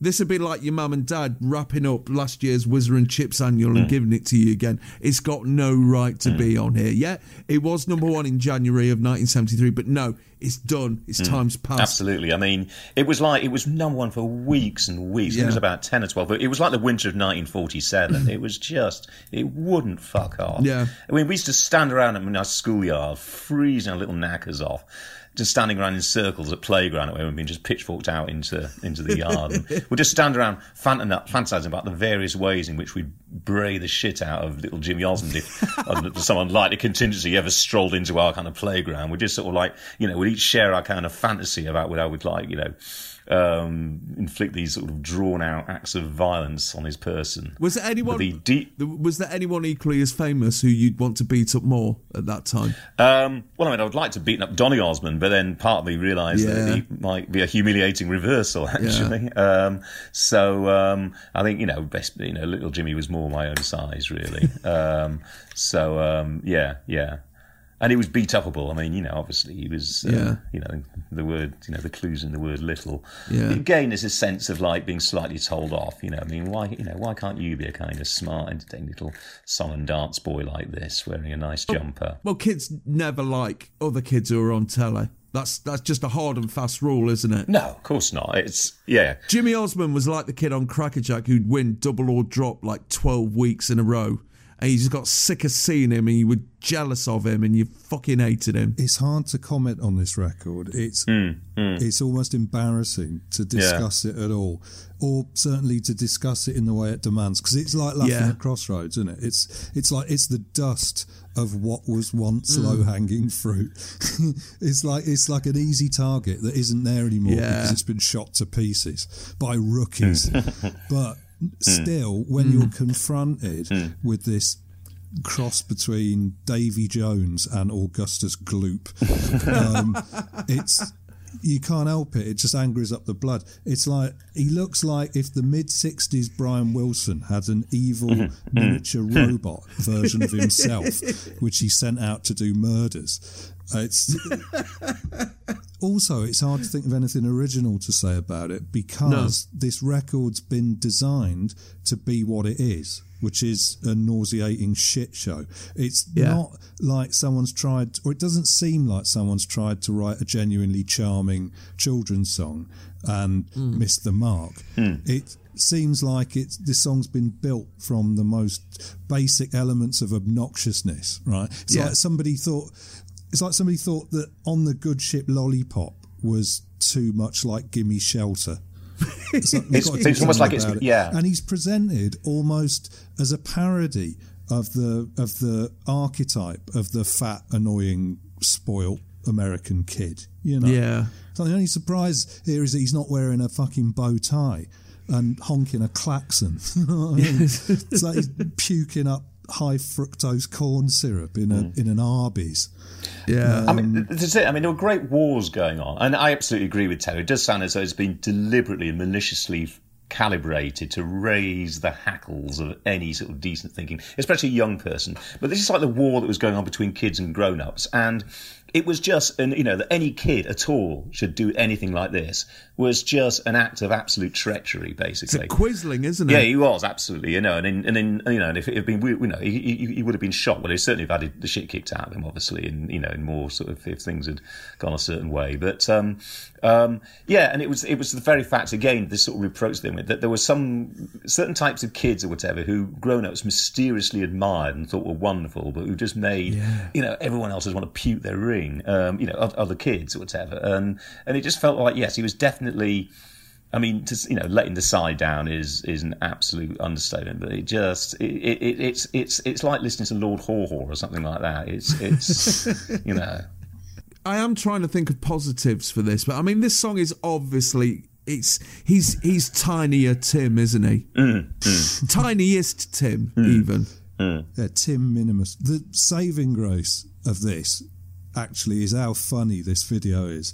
Oh, yes. When it's sprung on you in a certain mood. Like, I can't get through the first 3 seconds of this clip without laughing hysterically, which puts it ahead of many things in life, you know. And it's therapeutic to watch little Jimmy Osmond and, to think like the school bully for 2.5 minutes, which is completely unavoidable, and it feels completely harmless and calming to think up terrible ways of ruining his day. It's like he's like a human stress ball. Like, he looks like a human stress ball and acts as one. It's like, I was going to say, what's he going to do? Get his big brother on you? But as we've heard, that might actually be a bit dangerous. But then again, he had lots of big brothers, didn't he? I mean, they could do some damage en masse at least. I bet they fucking hated him even more. Yeah. But if they all came at you at once, you'd be like Tim Roth in Jurassic Park: The Lost World. The greatest bit of this video, of course, is where he appears as Santa at the end, as like a tiny little beardless Santa in a sleigh. It's like the idea of this beaming homunculus coming down your fucking chimney. Oh man, that's terrifying, isn't it? Alive. It's like he's better suited to going up the chimney, like either making himself useful as a sweep, or on the end of a pole as a brush where he belongs. Yes. Or better still, as black smoke. I mean, my nonna would have loved this. Oh, he's such a nice young lad. He's always got lovely hair. He combs his hair. He's not like you. And I'd just be there, just hating the world. No, this is like Santa has just shat on my bed on this Christmas day and fucking rubbed it in with his arse. Yeah. Definitely. But I suppose another thing about it is, like a lot of things, though, in the culture of that, in pop culture at that point, is it's long-haired lover from it's complete nonsense. It's a bit like, you say they can, it's nonsense, but arbitrary nonsense, but it doesn't matter. Like so many things were in the pop culture at that time. And he's not really long-haired in a serious sense. His balls haven't dropped. He's obviously not a lover, and he's certainly not from Liverpool. Can you imagine can you imagine a Scouse Jimmy Osmond? Yeah. Also, one of the things he offers to do in the "I'm Your Man" like lyric is cut his hair. Yeah. Which, I mean, that defeats the object, doesn't it? This relationship's a bit full on for someone his age, I think. I think what he's saying is he'll be anything that he wants him to be, basically. Yeah. But we just all want him to be dead, violently dead. Crying. For some reason, he doesn't offer that as an option. Is there anything else to say? Yes, there is. Who the fuck bought this? Who's the target audience for this? Yeah, I'd say your gran, but there's not enough record-buying grans to make this number one for that long, is there? No. I mean, would it be girls who just wanted a fucking chubby, toothy dollar? So the follow-up, Tweedledee, got to number 4 in April of this year. I didn't know that he did a record called that. Oh, yes. Dum, dum, dum, dum, dum, dum, dum. Oh, God. Christ. No, but you just instantly picture the illustrations. Yeah. And it is, isn't it? Just thank Christ there wasn't 2 of it. It's true. I mean, he really was trying to rub feces in our ear canal at that point, definitely. I think at this point we are effectively stamping on the head of an unconscious little Jimmy Osmond. We should probably stop before it's too late. Yeah. Let's just walk away and think about what we've done. So the follow-up, Tweedledee, got to number 4 in April of this year, and he'd have one more hit in 1974 with "I'm Gonna Knock on Your Door." And he was done as a chart act. He'd go on to appear in Fame for a couple of episodes in the early 80s and then became the lead singer of the Osmonds earlier this decade. Fucking hell. And he's still the youngest person ever to have a number 1 in the UK at the age of 9. So, I mean, this is the low point of the show, isn't it? This Top of the Pops swings back and forth between the ghastly and the divine all the way through, but it's about to swing so wildly that the entire population of Britain gets whiplash.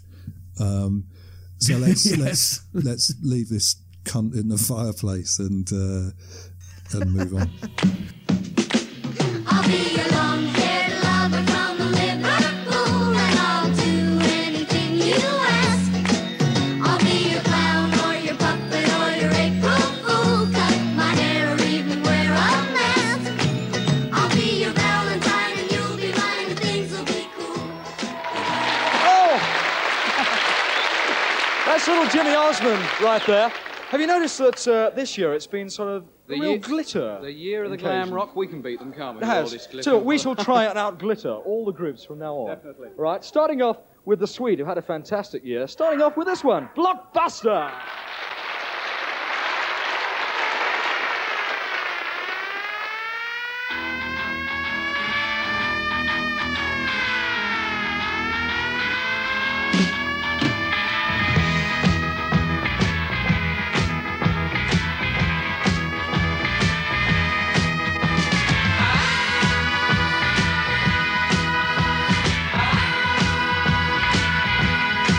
Edmonds and Blackburn are absolutely encrusted with tinsel, looking as if they're being strangled by a glam boa constrictor.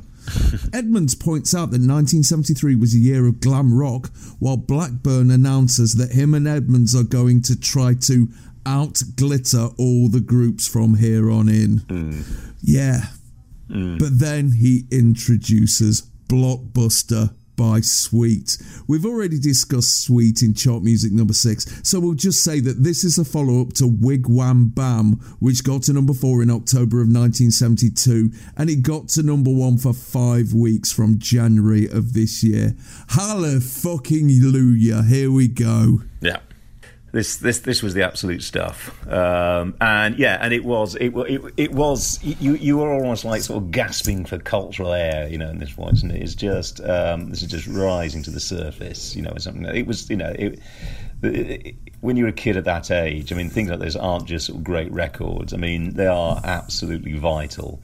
You feel like you know, you just shrivel away, die in a sort of perma 1950s if you weren't for things like this. I mean, you know, you just needed these sort of eruptions of colour and light and noise just to sustain you, really. At this point, I would have been off my fucking tits dancing to this. Yeah. You know, as I've said before, Scotthome Infant School, Thursday dinner time disco, half a p to get in. I'd be with the rest of the Rudy guys, as I was the only white member of that collective, and we'd be dancing in a stylistics fashion to everything, and then this song would come on and all bets were off and everyone would go fucking mental. Right from the siren. Yep. Which American listeners might not know, because when it came out over in America, they took the siren off because it was an American police car siren. And while we're doing that, my parents and me nonna and grandpa will be looking at the screen going, what the fuck is this? Exactly, yeah. Never mind a whole month of jankers for this one. Yeah, definitely. especially Steve Priest. Now, what he's doing there is really, he's wearing a sort of Bismarck type hat, isn't he? It's not. It's almost like you're thinking of like coming out in a Nazi uniform when they said perhaps a bit much. So he thinks, well, we're doing something offensively German. Yeah, and just the sight of that, David, just the sight of that would set the grandparents off. Big style. And then later on, we notice the swastika armband. Oh, right, yeah. So yeah, it does come. But he dressed as a Hitler on the original Top of the Pops appearance for this record. He had a Hitler moustache and a sort of a peak cap, sort of like an SS, but with an actual Hitler moustache. Yeah. He's toned it down for this one, at least. Well, he's toned it. It's Midi Kaiser Wilhelm, isn't it? You know, it's World War I and doesn't quite have the same connotation, perhaps. Yeah, but it's meaning the same thing. I mean, it's done in exactly the same spirit as when the punks wore swastikas, not because they had actual Nazi sympathies, but they just knew to piss off their dads and granddads. And all the, they live in that culture. But disturbingly, this is the clip where Steve Priest actually looks like a sexually attractive woman. Yes.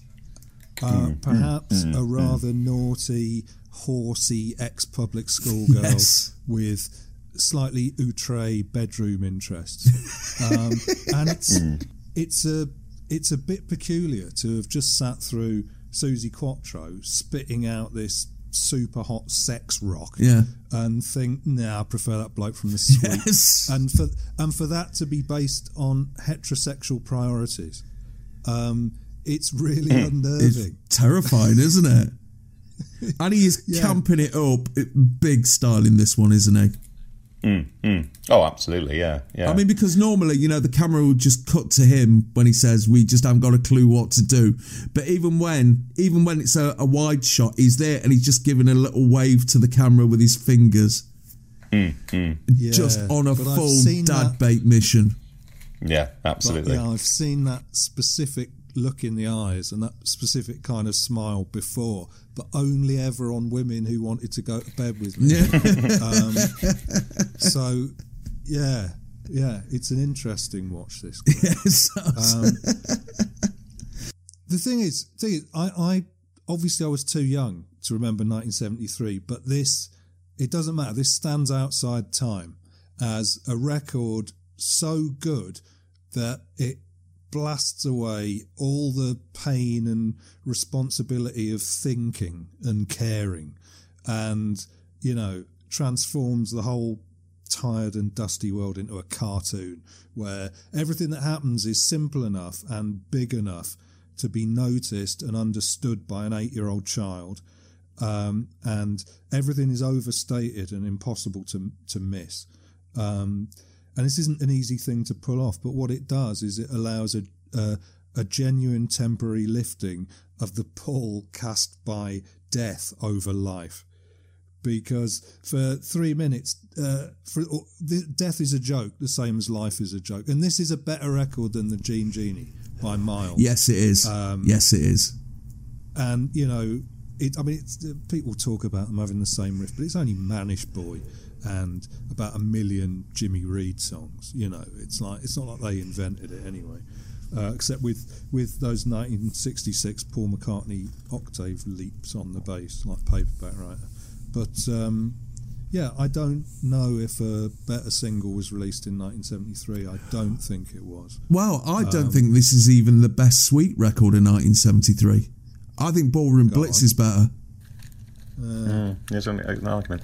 Again, I keep coming up to this thing about this was the era of Angel Delight and Smash, and Mashed Potato, and there was this feeling of that the inauthentic, that the confected and the artificially, almost and there's a definite sense about this record that it is just something that's been kind of created in a kind of pop lab, drawing on or influenced by certain sort of inverted commas real elements or whatever. Obviously the big steal from Gene Genie, as Taylor's mentioned.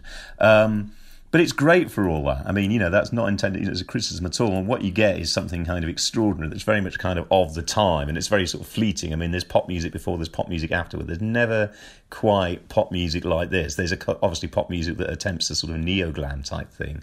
But it's just this weird moment in pop history that stuff like this happens. Have you seen that documentary about them? It's on YouTube. It's called... the Schools one. I don't know what it is. It's called All That Glitters. Yeah. And yes. Yeah, it was a schools program. Right, okay. Because it highlights again how good they actually were as a rock band, but also how desperate they were for everyone to know them. I'm Sandra, and I'm just the professional your small business was looking for. But you didn't hire me because you didn't use LinkedIn Jobs. LinkedIn has professionals you can't find anywhere else, including those who aren't actively looking for a new job, but might be open to the perfect role, like me. In a given month, over 70% of LinkedIn users don't visit other leading job sites. So if you're not looking on LinkedIn, you'll miss out on great candidates, like Sandra. Start hiring professionals like a professional. Post your free job on linkedin.com/achieve today. There's a lot of talk in it about how they've paid their dues and how they can deliver as a live band and all this sort of stuff. And it never ends well, that. That's no, it doesn't. You get a band whose showmanship is on such a high level and such a big part of their appeal, and they get touchy or funny about this stuff. It's like you end up making a more percussive, song-based third album that flops or something. Actually, in the case of the Sweet, you end up making amazing records like Action. But it can't last, and it never ends. They started writing their own material in the end, didn't they? Wasn't Love Is Like Oxygen and all that? Yeah.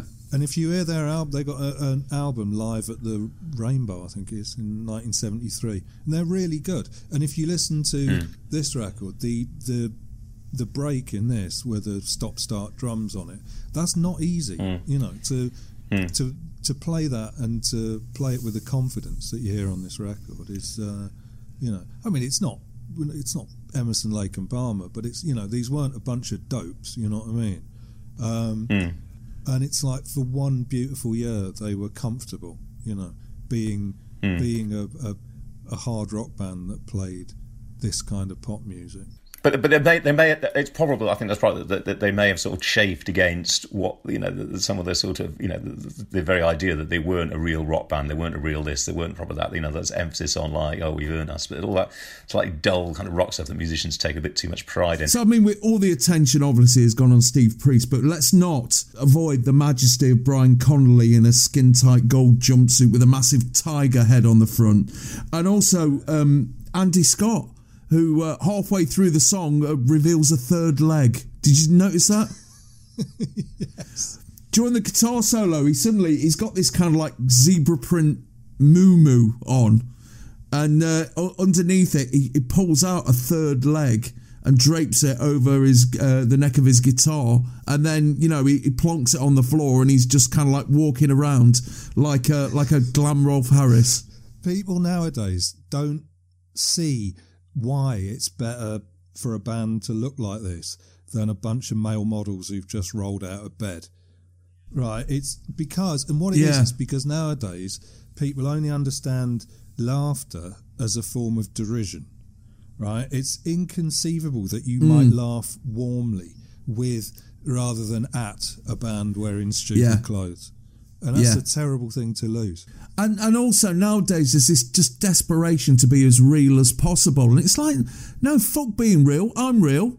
Real can be really shit a lot of the time. I want to see people who are not real, who come from fucking the planet WoW. Yeah. And these are the fucking representatives of that planet to my mind, and they always have been and they always will be. They are from the planet WoW, you know, and the cartoon planet WoW, and there is this sort of sense of just being this artificial creation that only exists in this place and time, that has no real relationship to reality, and nor should it, etc., etc. And yet at the same time, paradoxically, a sense of realness does kind of shine through in patches, you know, a sense of these kind of being kind of like brickies and being sort of normal blokes. You know, that normalness does shine through despite all of that. Whereas sometimes, you know, when people are sort of striving for that kind of authenticity, that realness, whatever, there's no sense of them being ordinary human beings at all. Yeah.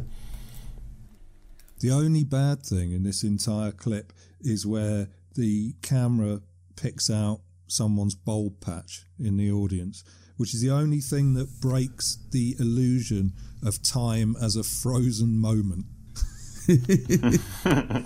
So Sweet would follow this up with 3 number 2s on the bounce: Hellraiser, Ballroom Blitz and Teenage Rampage.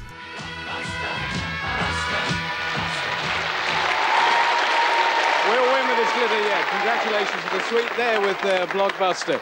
Just a few months ago, it was the 500th anniversary programme for Top of the Pops. We had a lot of international stars jetting in from all over the world, and Dawn came. A very special presentation of Tie a Yellow Ribbon from the 500th.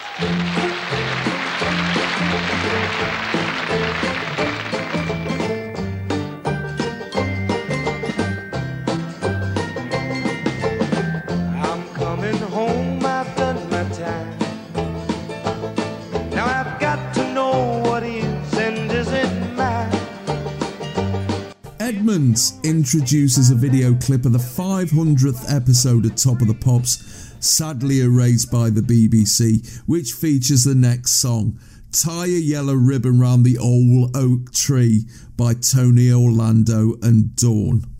Born Michael Cassavetes in New York in 1944, Tony Orlando was a doo-wop singer in the early 60s before becoming general manager at Columbia Records and then the manager of CBS's publishing wing. However, by the early 70s, he was keeping his hand in as a singer and formed Dawn with Toma Hopkins and Joyce Vincent Wilson, and had a number 1 hit in the summer of 1971 with Knock 3 Times. This is their first chart hit since What You Doing Sunday, which got to number 3 in August of 1971, and it stayed for number 1. And it stayed at number 1 for 4 weeks in April and May of this year, keeping Hello, Hello, I'm Back Again by Gary Glitter and Hellraiser by The Sweet from the number 1 spot. I mean, I always wondered when this was on. This song was fucking everywhere that summer. I mean, I remember this song reminds me of my 1973 summer holiday, which was on the Robin Hood camp in Chapel St Leonard's. Everything was Robin Hood themed. There was the Robin Hood camp. There was the Maid Marian Club. There was Little John's Arcade, and there was a chip shop called the Friar Tuck Inn. Everything was Robin Hood themed except for the direction in which the money was travelling. Yes, definitely, yeah. Definitely, yeah. That place is now called Club Tropicana, the Maid Marian Club. Oh, man, it used to be my playground. I fucking loved it there. And this song was sung over and over and over again. Yeah. So, yeah, I mean, before we pile in on this, I can't hate this song because it's one of my dad's favourite songs. It's one of the first pop records I remember, even though I don't remember it being out, because my mum used to sing it to me when I was little. This and Hold Me Close by David Essex. So I do still hate it, though. I don't think I exactly hate it. I was always kind of intrigued by it for a reason to go into. But one thing, though, I think I heard this record more than I ever actually saw it perform, because it actually, looking at this again, it came to me as a surprise that the ethnicity of Dawn and of Tony Orlando himself, because this always struck me as the whitest, most Caucasian creation of any kind ever made. It makes a picket fence look like Bessie Smith. It's just so white. It's not bloody hell. You people are, that's the first shocker. Yeah, he looks like Melchester Rovers' mercurial South American signing. he does, doesn't he? Yes, he absolutely does, yeah. And he's got 2 backing singers, although they're not the women who are singing on the record. Right, yeah. And they do look very much at work with their air hostess smiles. I mean, the thing that confused me about Dawn was I'd look at them and go, well, which one of those women is Dawn and what's the other one's name? For a super professional jobbing singer, which is what he was, Tony Orlando is lazy as fuck, right?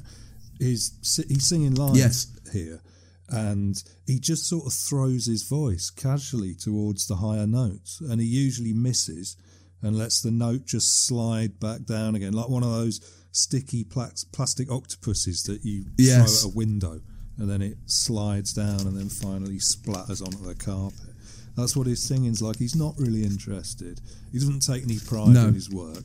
And when he does that little ad-lib about how it's the 500th Top of the Pops, and he can't even remember what it is he's supposed to be talking about. He goes, and the, whatever it is, 500th anniversary of something. He just doesn't give a shit. And so I don't see why I should either. The most entertaining thing about this clip is at the start when the camera's moving towards the stage. You see a lad in the audience whispering to his mate mockingly while sporting the most spectacular VPL of 1973. He looks like he's trying to smuggle a giveaway sign out of the studio. I mean, with this song, the grown-ups have won again, haven't they? Yeah, but I was intrigued by it. I can't say that I hate this record because what was he in prison for? Yes. We kind of just gloss over this. I mean, was it, is he a sex offender? Is it, is it, how long has he been in prison? 20 years, 30 years? Did he sort of, burn down an orphanage? Did he... No, it was 3 years. Yeah, I mean, what's, what... But, I mean, knowing the laxity of prison sentencing... Well, yeah, of course, the revolving door, it was right, the revolving door justice system. But could have murdered someone's nana. Yeah, okay, so it's been 3 long years, of course. Yeah. Surely he would have fried if it had been anything too bad. Well, yeah. I mean, he's not pearly white, right? So that significantly increases the chances of him heading for the big chair. That's true. But apparently the song is based on a Civil War tune, so he was a prisoner of war in a Confederate prison. But then why would he be on a bus? Perhaps a verse discussing this, well, I suppose it would have prolonged the whole song, unfortunately. Might have just helped out a bit, because I was all a bit mystified. It's just like, you know, what did he go down for? And David, you know, we've already discussed the fact that you assumed Terry Jacks actually did have a terminal illness. Yeah. So, I mean, and this is a year before that. So, you know, did you actually think he was a criminal? Do you know what? I think yes. Do you know what? Yes, that stirs a memory. I suspect it did, that he decided to kind of write a song about his recent experiences. And perhaps, you know, as part on the road to redemption and all that. But still, the fact that he was coy about his actual offence didn't seem to sort of, you know, I just felt on the many steps to redemption. I think one of them is acknowledgement of your crime. And sort of like to gloss over it the way he does in this record seems to me that he's perhaps not really kind of come to terms with things. And yeah, but I mean, you know, you've seen enough episodes of Porridge to know that you don't talk about what you've done. Yeah, but he's not. You know, Mr. Barraclough wouldn't take that. Wouldn't take that point of view very kindly, David. Yes, no. See here, Orlando. Yes, yeah. My attitude to this record is summed up by that shot about halfway through where you see that half the audience are standing with their backs to the stage with their arms folded. Yeah. It's brilliant. I'm with them and not with the lad with the lemon yellow T-shirt with Bedlam written on it, who's bopping gently and singing along. So, Tie a Yellow Ribbon became the best-selling single of 1973. The follow-up, Say, Has Anybody Seen My Sweet Gypsy Rose, got to number 12 for 3 weeks running in September of this year, and they'd only have one more UK hit in 1974, but by this time they started their own TV show in America. The song would later be used in 1981 when the US Embassy hostages returned from Iran, and in 1983 by supporters of Benigno Aquino in the Philippines, but he got assassinated when he returned there, so didn't go too well for him, that one.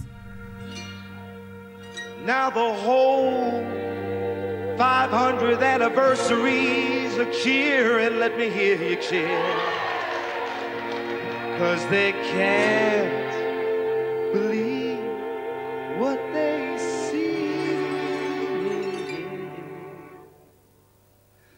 100 yellow ribbons around the old tree. Hey, I'm coming home.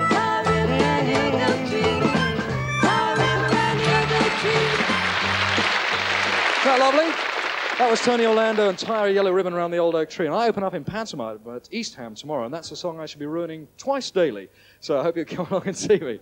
Right now, though, we're going to outglitter them, I promise you that. Gilbert O'Sullivan's had a fantastic year. This is a lovely one called Get Down, and dance to it, the very lovely Pan's People. There they are.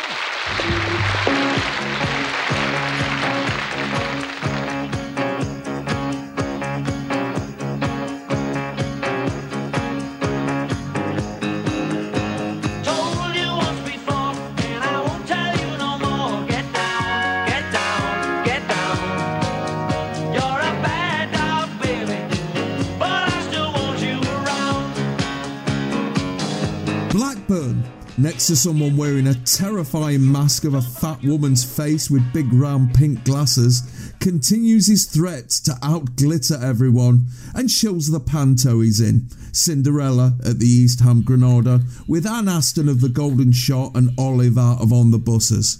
That's a fucking pretty decent lineup, isn't it? Yeah, although Anna East Ham in 1973 was no place for the likes of Tony Blackburn to linger. So I hope he had a very big car taking him as far away as possible after every performance. Well, this is the panto he was doing when he had a moan on the radio about the miners' strike. Oh yeah, because it was interrupting his panto rehearsals. Oh dear. This is what we got to look forward to, everyone. When Corbyn gets in, upsetting Tony Blackburn in the twilight of his life. Then he introduces Get Down by Gilbert O'Sullivan. We've covered Gilbert O'Sullivan in chart music number 3, so we'll just say that this is the follow-up to Claire, which was number 1 in 1972, and this got to number 1 for 2 weeks in April of this year. because Gilbert can't make it back to the UK, Pan's People are drafted in to perform the song, which started life as a warm-up instrumental during his stage show and mutated into a song about his girlfriend jumping into his lap while he's trying to have his tea and shitting on his carpet. We're going to discuss the performance. But, you know, Pan's People could have had to dance to Long-Haired Lover from Liverpool or Donny Osmond or some shit like that. Thank God Gilbert O'Sullivan couldn't make it back into this country, yes. Well, I mean, you know, you say that, I just wonder how much notice they were actually given, you know, in order to kind of throw together, you know, Flick Elvis throw together a routine. We've touched before on the sort of literalness of some of these Pan People's routines, and I think this is perhaps the supreme example of that. Obviously I have to muster a few hounds as well, I suppose, but I mean, you know, this is a famous or infamous clip, really, I think, with the early disappearance of the pooch in the middle. Yes. But you know, they're not phased. Well, I mean, you know, you know, the show must go on. I think everybody listening to this knows what happens here, but Pan's People in flouncy skirts, silver platform heels and fluffy cardigans have been required to dance for the benefit of 5 dogs who were sat on a bench, and 20 seconds in, the dog in the middle clearly says bollocks to this in dog language and fucks off. He just flounces off, doesn't he? Yeah. Well, I suppose he is. I mean, maybe he's been trained to do it. Maybe he is the bad dog that we don't want around, you know. So maybe he is dismissing himself, you know. Yeah, if he was the bad dog, then Babs or someone would be seen rhythmically rubbing his nose into a dog turd or something and being punished. Well, yeah, I mean, but the other dogs, they're kind of good dogs, really, aren't they? They're extraordinarily good dogs, in fact. They're doped up, aren't they? They've been doped up. It's the 70s. No one gave a shit. They just filled them full of fucking Valium. These stupid fucking doped up beasts with their tongues hanging out. Fucking idiots. I can't accept that. They're supposed to be slightly embarrassed when that one steps off the podium and pisses off. But he's my favourite because he's the one who's got some self-respect. But like I say, and I would agree with that, but it did just occur to me that perhaps this is all part of some sort of, you know, that he's playing the role. That at a certain point, you know, he's received a prompt to depart the stage, like the bad dog in the song who isn't wanted around. Oh, fucking hell. David, you fucked with my mind there. Well, now this is it. I think for years, you know, we've seen this as a renegade hound, whereas... I don't know. Yeah, he does time stepping down off the podium for the bit where the record goes, get down, get down, get down. So it's possible he's just too well trained. Yeah. That's absolutely, yeah. And maybe it's the others that are sort of staging a sort of passive-aggressive, sarcastic display, in fact, you know. Yeah. Because, I mean, you know, all of their behaviour, they're sitting there, so it's like, what do you say? I mean, you know, you're giving this ridiculous lecture about my kind of litany of misdeeds, and it's like, look at us, we're just sitting here, we're innocent, we're just sitting here. What's the problem? You know, you're making yourself look ridiculous with your accusations. Yeah. I mean, you know, you couldn't find... Dog as well. Yeah, absolutely, yeah. Sitting there. But the white dog is watching the dance. And he seems vaguely interested in it, whereas the others are just staring into space, thinking about bones, or wondering what was in that bowl of pal that they were given half an hour ago. Very possibly, yeah. Also, they were at a slight angle. You remember the painting in Goodfellas, you know, where Joe Pesci goes around with got the geezer in the boot, and they go around and have dinner at his mum's, and then they show the painting I think she's done. And you're like, one dog's facing that way, the other dog's facing the other way. I mean, what, you know? It's a bit like that, you know. Do you think a floor manager ripped that branch off Tony Blackburn when he went back for it again, and the dog just went to fetch it?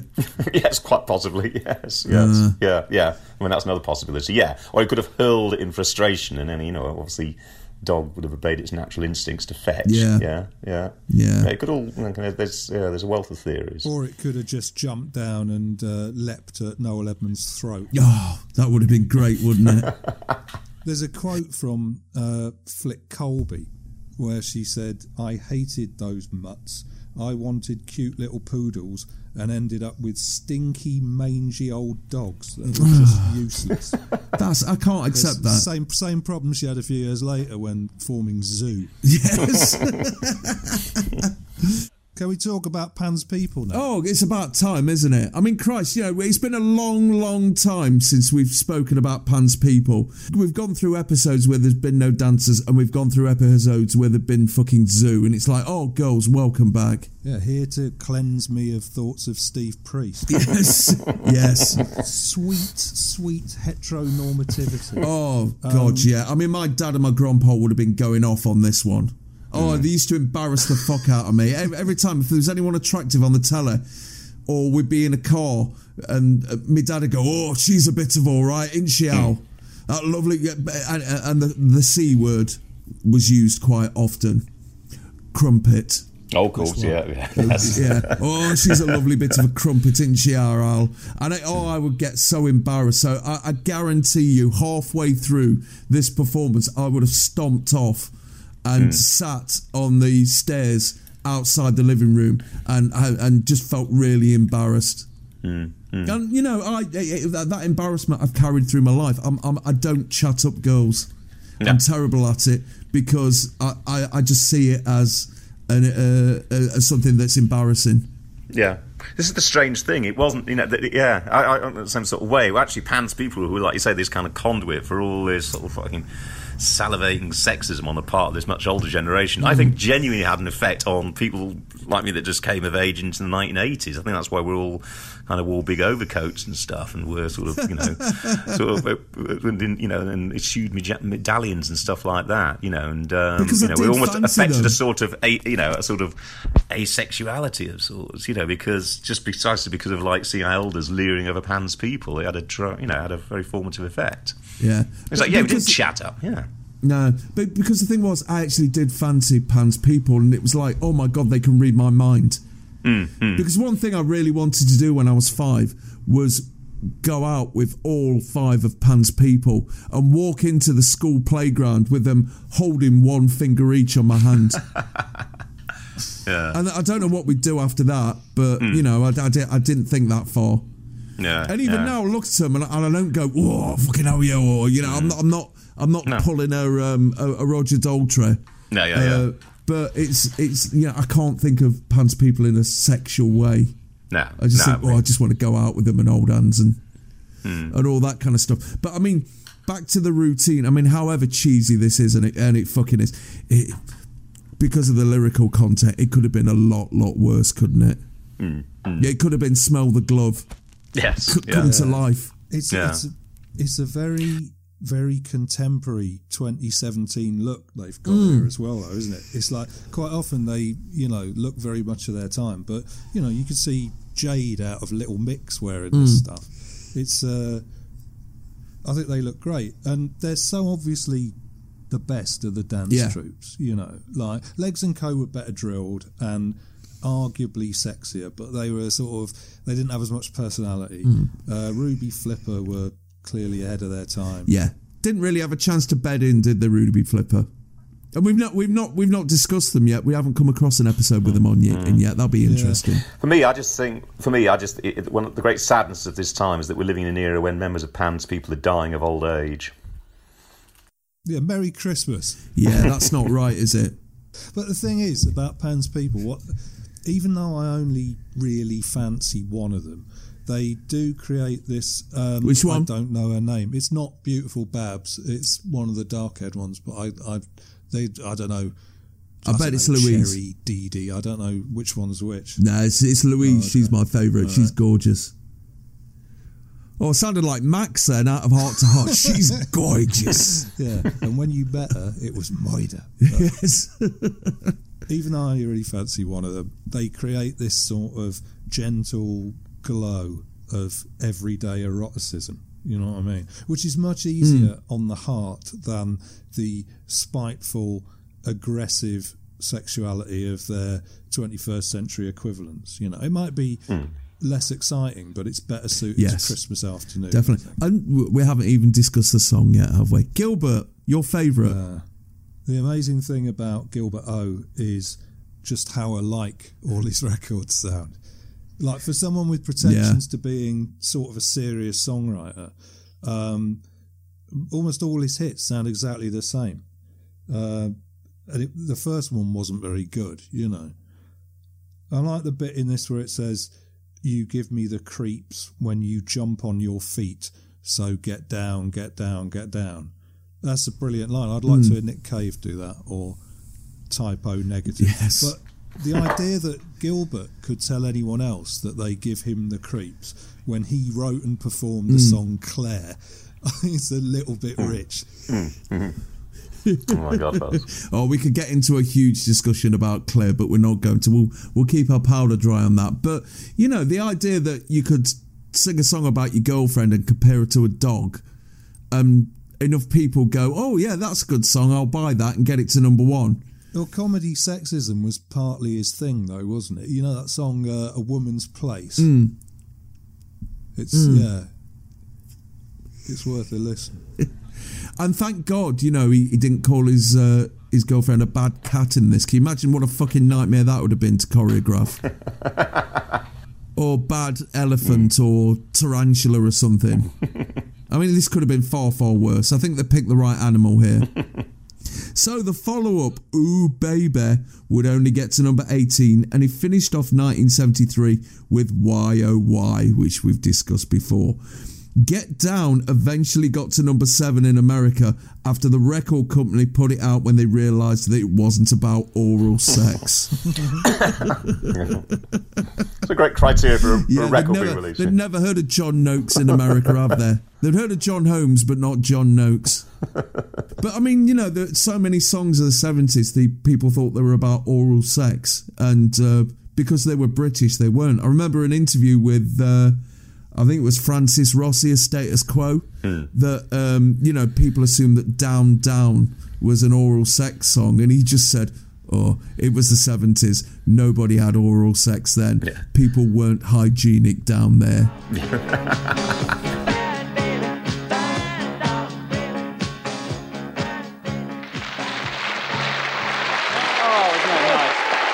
Dogs, you know, they're gun dogs. They've been rifling the canteen for hours and hours and hours. The revolvers, of course, were Pan's people. Boom!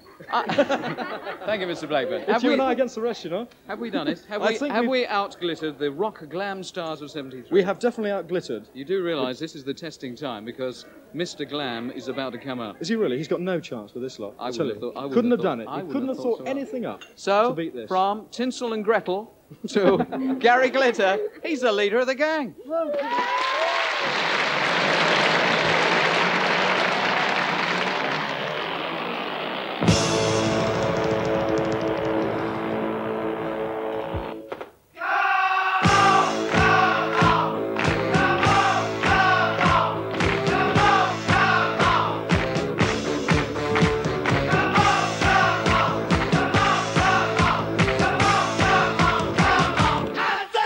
Edmonds, Blackburn and the surrounding kids are now practically buried under an avalanche of tinsel by now, looking like they're wearing that massive scarf Lenny Kravitz once went out in, and they introduce Leader of the Gang by Gary Glitter. We've discussed Gary Glitter in excruciating detail in chart music number 3, and this is the follow-up to Hello, Hello, I'm Back Again, which got to number 2 for 3 weeks in April of this year. It went in straight at number 2 in July, and it stayed at number 1 for 4 weeks, and I would have ran right back into the living room for this, because this was another fucking Scott Home Infant School fucking, floor filler.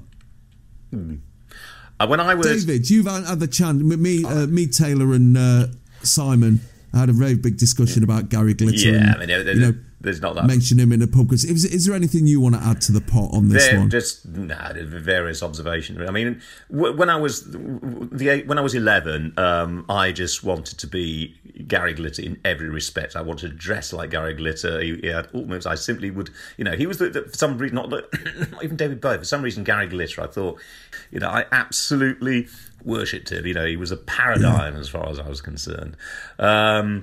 Yeah, I mean, and the only other thing I'm thinking of to say is that it is interesting. I was doing a thing for When Saturday Comes the other day, Match of the Month, and it was a bottom of the table clash between Barnet and Morecambe, and the 70 or so Morecambe fans, all 7 or 8 of them, were singing to this. You know, this survives on the terrace. Come on, Morecambe, Morecambe, come on. He hasn't been entirely expunged from the culture, and nor should it. Songs don't look at filth on the internet. Songs are just songs. The only problem with this one, though, of course, although it's still a quite good record, it is hard to hear these. I mean, just because of the lyrics, it's hard to hear these days as anything other than an incitement to conspire in something unspeakable. Like you picture his gang. Yeah. Like, who the fuck's in his gang? Suddenly being invited to join seems less of a compliment. But as I said before, it's like, yes, you would listen to Stalin's demo tape, so, you know, there you go. But this record shows you everything that was good about him and all that was bad about him as a recording artist, in that it's magnificently vulgar, and I sort of admire the way it's not even a song. It's just an exercise in whipping up the audience, posing as music. But at the same time, this is his second best record, and there's already quite a drop from the first, and it's clearly rock and roll. Yes, of course it is. But it's clearly vastly inferior to all the other glam and glitter acts on this show. Yes. It's like you put it next to the Simon Park Orchestra and it's like a massive silver eruption. But compared to Quattro or The Sweet or Slade, I mean, yeah, come on. Edmonds and Blackburn have been building this up, haven't they? All through the show. Yeah. And, you know, we as you've seen, I mean, we've there'll be other bands coming along after this, but you know, you look at The Sweet, there's a band that have pushed the boat out. And pretty soon we're going to see a band who've just fucking picked the boat and just flung it as far as possible. And here, I think the performance is a bit downbeat, isn't it?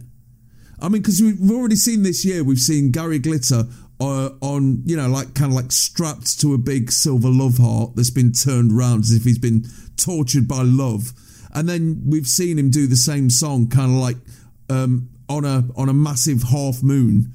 And on this one, I think the BBC were expecting a fucking spectacular, and it's a straight band performance, isn't it? Yeah, and it's just... Yeah, I suppose that's true. It's just him in a sort of strappy silver top with gaps in it, spread really tight across the man tits and beer gut, like squeezing them out on both sides. His torso looks like a beanbag with a crowbar lying on it. It's really unpleasant. And he's got these kind of like flimsy American football shoulder pads going on. And his boots are playing up as well. One of his boots kind of like keeps slipping down. Having a little bit of distance from Gary Glitter now, I always think, no, it's almost something like he's like a man in drag as a man. Yes. If that makes sense. You know, there's an element of...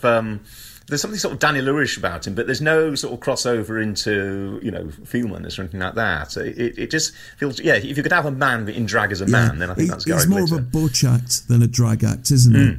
Yeah. Yeah, it's, I mean, this is an okay record, but it's just, now, it's difficult to hear Gary Glitter sing "Do You Want to Be in My Gang" in the same way that it's difficult hearing Rolf Harris sing "Do You Think I Would Leave You Crying?" Yes. Yeah. Anything else to say? Only that this particular Top of the Pops is being repeated on BBC4 this Christmas. Is it now? Fancy that. I suspect this is the bit that the viewers at home will not see. Yeah. So the follow-up, I Love You, Love Me, Love, went straight in at number 1 in November and would stay there for 4 weeks, keeping Let Me In by the Osmonds, My Cuckoo by Alvin Stardust and Paper Roses by Marie Osmond off the top spot.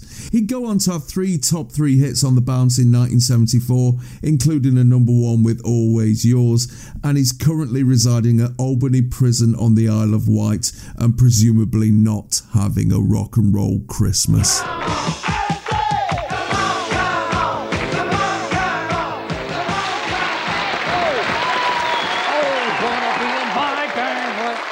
Well, there we go. Gary Glitter once again, I'm afraid, outglittered us. Never mind. Try again next year. You know, earlier on, Top of the Pops scooped everybody because we flew David Cassidy over from America to sing this.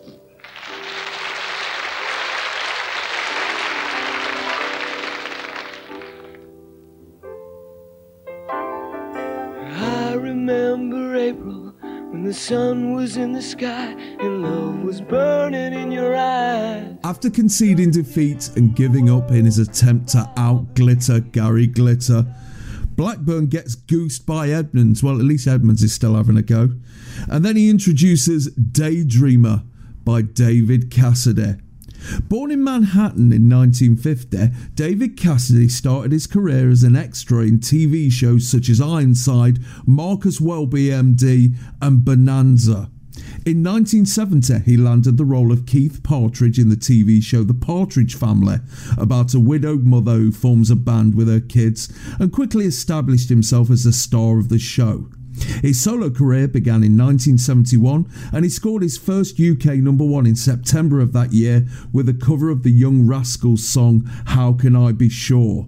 This is the follow-up to the double A-side I'm a Clown / Some Kind of Summer, which got to number 3 in April of this year, is one half of another double A-side with Puppy Song, and it got to number 1 in October of this year, staying there for 3 weeks. The BBC is screening footage they took of him in March of this year when he was in England for the final leg of his European tour, when he played Bellevue Stadium in Manchester and the Empire Pool in Wembley. I mean, he's pretty much the biggest pop star in the world in 1973, isn't he? Yeah, well, pretty... I mean, it's always him and Donny, but, you know, Donny's got a band of Kens and a sister and a fuckwit little brother dragging him down. Yeah. Well, at least Donny's got a personality, albeit an unappealing one. The problem for me with David Cassidy, I mean, he's entirely of the moment, and if this had been my moment, I'd have thought, okay, fair play, but it wasn't. So he's like an empty space to me. He seems perfectly inoffensive and unobjectionable, unless you're Samantha Fox, apparently. But he's barely there. It's like he's got that hair that's like a nothingy colour and shape, and he's skinny in a way that looks like he's trying to take up as little space as possible. And he's got casual clothes and small features, and his voice is breathy in a really forced kind of way. So it has no presence, and it has to be mixed really loud to be heard at all. But what he does get right is this air of vague dreaminess, which is pitched just right for girls of a certain age in a certain era, which changes him from an empty space to a blank slate. So he's like a vessel for borderline innocent fantasies. If you want to see the difference between Donny Osmond and David Cassidy at the time, you only have to refer to the Music Star Annual of 1974, which I'm still flicking through as we talk. And I must say, there are lots of really good pictures of pop stars that are just crying out to have a Hitler moustache drawn on them to piss off your older sister. Unfortunately, I didn't have one. But they did a lot of short stories about pop stars, which was, you know, it's like stroke fiction without the stroking, basically. And the two examples here are Donny to the Rescue. It started just like any other tour for Donny, but then he found himself involved in another kind of start, helping someone build a new life. And then you compare and contrast that with David's Heartbreak. This is the story of one boy's love for a beautiful woman and how that love was rejected. The boy is David Cassidy. Here's how he suffered.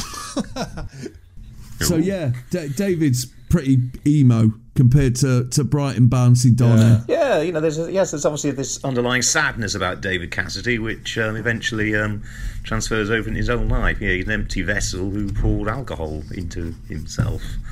In the end, sadly, it's. But you know, it is difficult. You know, the sense of his nondescriptness, his inoffensive. You know, but he's in that great tradition. Remember that Simpsons episode in which Lisa reads Non-Threatening Boys magazine, yes, you know, he's obviously in that great tradition, and it's almost like it always struck me at the time, like the more blandly kind of inoffensive and almost like vaporously nice, the object of the affections of, like, you know, Teen Mania were, then almost like the more violent and sort of shrieking was the reaction towards them. You know, there's always this bizarre disconnect between, you know, the sheer ferocity of the energy of, like, the kind of manias that sort of struck in the 70s and the actual objects of their affection. Yeah.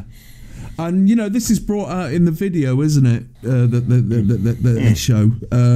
I mean, he gets off a plane, then he signs some autographs, then he has a bit of a walk around in Kew Gardens, and then he has a bit of a sulk, and then he walks around a fountain, and then he sits on some steps, and then he walks past a wall, and finally he gets in a car with two blokes.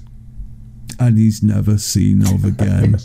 yes, they come to take him away. Haha.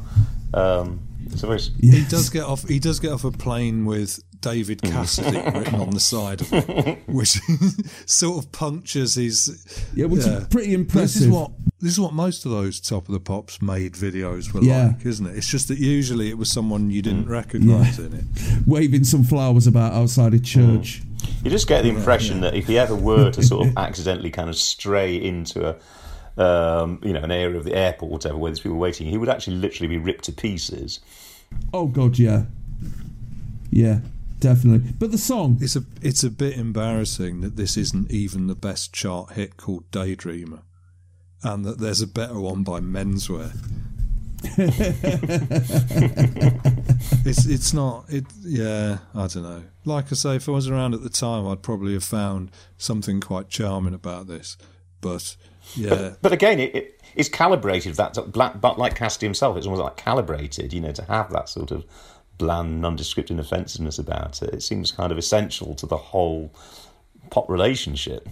Yeah, I was looking at him and I worked out who he reminds me of. It's Meg Morris from Prisoner's Cell Block H. Well done, he's sir. got the same small apologetic features and slightly sort of mouse-like air about him.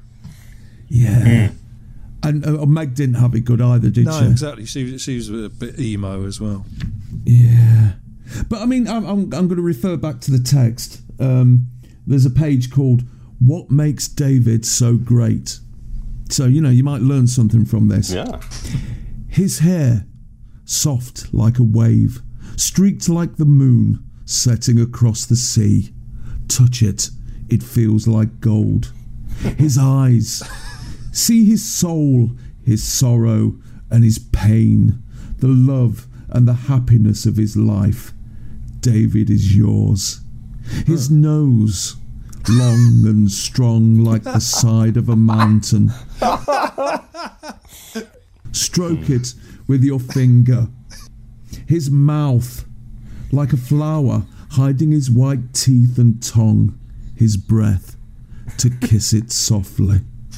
His ears, half hidden behind his hair. The lobes soft and white. Ears like another world of their own. Summing up, what more can we say? He's just great. I can just imagine some sort of middle-aged sort of female hack with a kind of clacking all this out on an old typewriter, and off somewhere with a little cigarette dangling off the edge of her lip. You know, yeah, picking at some Ryvitas. So this would be David Cassidy's last UK number one, and he scored 4 more hits over the next 2 years, including the first version of I Write the Songs, written by the then unknown Barry Manilow.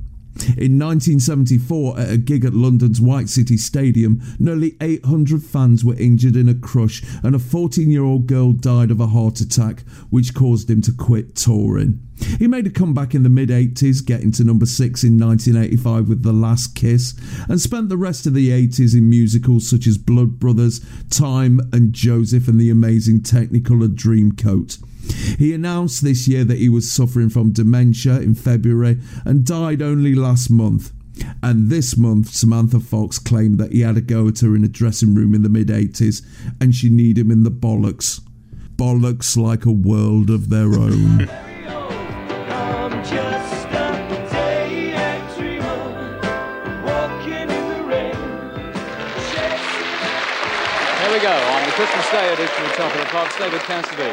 And, of course, his Daydreamer. Now, 1973 was a great year for 10cc, a bit of home-bred talent indeed. Some fine singles out, a highly meritorious LP, and, of course, a load of rubber bullets.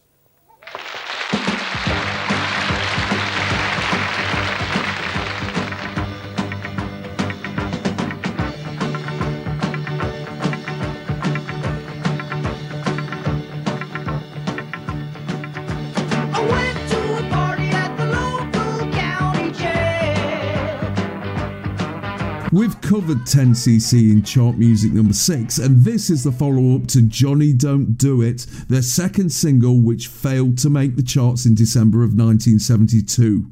It got to number 1 for 1 week in June of this year, keeping the re-release of Fleetwood Mac's Albatross from the top spot. And it might have been number 1 for even longer were it not for the BBC restricting its airplay, as they didn't want to draw attention to the British Army's use of rubber bullets in Northern Ireland at the time.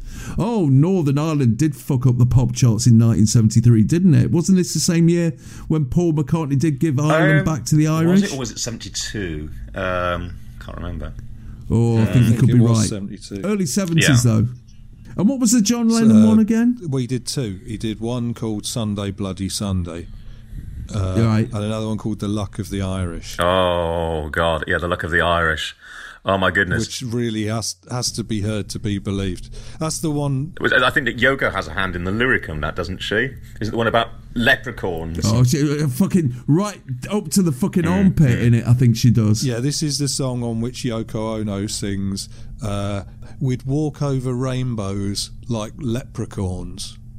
What was it says? The world would be one big Blarney stone. That's it. It doesn't even make sense. But anyway... 10cc rubber bullets. I've only got 3 words for my notes. This is mint. It is.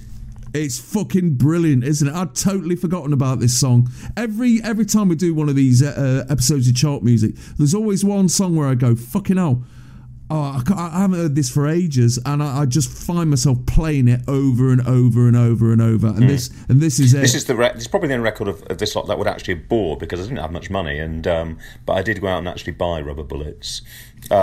And I mean, you look at it retrospectively. At the time, I mean, to me, I bracketed them with Lieutenant Pigeon because the beard on the guy, and I just thought it was part of this beard genre, and I didn't really kind of quite understand things too well. But no, I loved it. And then retrospectively, I mean, you can see that they're almost a sort of postmodern band, slightly ahead of their time, and it's that just at that point in pop rock history where it's starting to kind of look back on its kind of early days or whatever, and there's elements of parody and stuff going on, a lot of revisitation of the 50s and stuff like that, and but yeah, maybe I think maybe 10cc never quite get the complete credit they deserve because they may be considered just a little bit too clever by half, but this is a great record. Yeah, it's all right. But the problem for me is that over the last couple of years, I've celebrated being in my mid-40s by getting into Steely Dan. And what this is a sort of a jokey, clunky, less sublime British version of Steely Dan. In fact, 10cc in general sort of... basically, if I'd asked for Steely Dan for Christmas... I'd have got 10cc. It sort of takes the edge of it a bit. I mean, they got the slickness and the smart arsedness and the determination to be pop despite it all, but they're lacking a bit of the unearthly beauty. Also, having to look at them, you see Kevin Godley's revolting fibrous beard hair glistening in the studio lights. I mean, he gets the best moment on this record, that processed churchy prog bit, but it's spoilt by having to see him looking, ironically enough, considering the song, looking like a disgraced officer of Greater Manchester Police, suspended on full pay and regretting nothing because the lad was a toe rag anyway, just like his old man. But at least the others have pleasant faces. Although there is something a bit unsettling about the happy mildness of Lol Cream, who presumably had elder brothers called Lamau Cream and Roffle Cream. He looks a bit like Ed Miliband gone to seed which is sort of it's kind of charming, you know.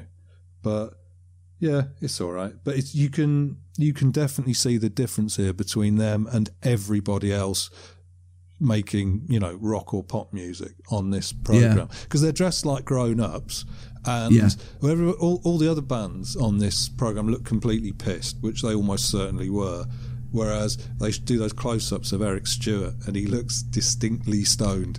That's the line, you know. I mean, I think with 10cc, I think they're a different kind of band from. I love Steely Dan, you know. I suppose maybe ultimately I would prefer Steely Dan over 10cc, but I think they're just a slightly different kind of band, and I think a lot of the stuff that Godley and Cream did together was very, very good as well.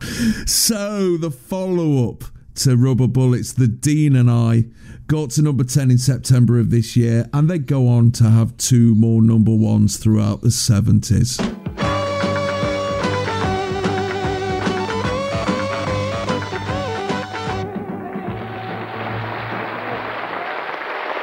Well, they're great. That's the group without the glitter, if you see what I mean. 10cc, but what a fantastic sound they make. Have you had a nice Christmas? Fantastic, thank you. What present have you had? I had a big cuddly elephant. What, a real life-size one? Oh, yeah, massive. Well, you'll be able to make trunk calls, if nothing else. Boom. Well, a good one, wasn't it? Here's a group, or not a group, but 2 singers now who have had a fantastic year. Peters and Lee, not only their first big hit record, but at the same time they had a fantastic Royal Command performance. Let's hear them sing now, the one that got them to number 1, called Welcome Home. Peters and Lee.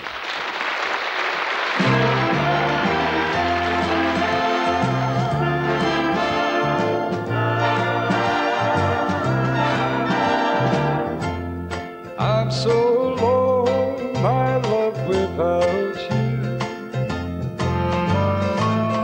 You're part of everything I do. And now de-tinselled Blackburn indulges in some appalling banter with a young madam about what she got for Christmas involving elephants. Oh, fuck it, just give up, Tony. Twat. And then he introduces a group, 2 singers, who have just done a turn at the Royal Command performance. Why, it's none other than Peters and Lee and their number 1 hit, Welcome Home. Formed on the Northern Touring Circuit in 1970, Peters and Lee were a duo consisting of Lenny Peters, the uncle of Charlie Watts of the Rolling Stones, who was blinded in one eye in a car accident when he was 5 and then blinded in the other when he was hit by a brick at the age of 16, and Diane Lee, an actress and dancer. Earlier this year they appeared on the ITV talent show Opportunity Knocks and won it for 6 weeks on the trot, attracting the biggest number of postcard votes the show had ever had during its 14-year run. This was their debut single, a cover of a French song which got to number 1 for 1 week in July of this year, a week that saw their debut LP We Can Make It at number 1 in the album charts, making them the first people to do that in the UK since the Beatles. Fucking hell, Lenny Peters, man, that's fucking harsh, isn't it? Yeah, that was actually. It's an almost Jackson C. Frank level of shitty luck. The original Frank Grimes of pop music. And then he got cancer and died at 60. And then a few years later, his daughter was murdered. While on a caravan holiday by her boyfriend because she told him he was shit in bed. Oh, man. So Merry Christmas. Merry Christmas, everyone. Yeah, you have to laugh, don't you? God. Oh, God. Terrible. It's awful. The one thing about Lenny Peters was him wearing sunglasses made me believe that any pop star that wore sunglasses all the time was blind as well. So it wasn't until the late 80s that I realised that Roy Orbison could actually see.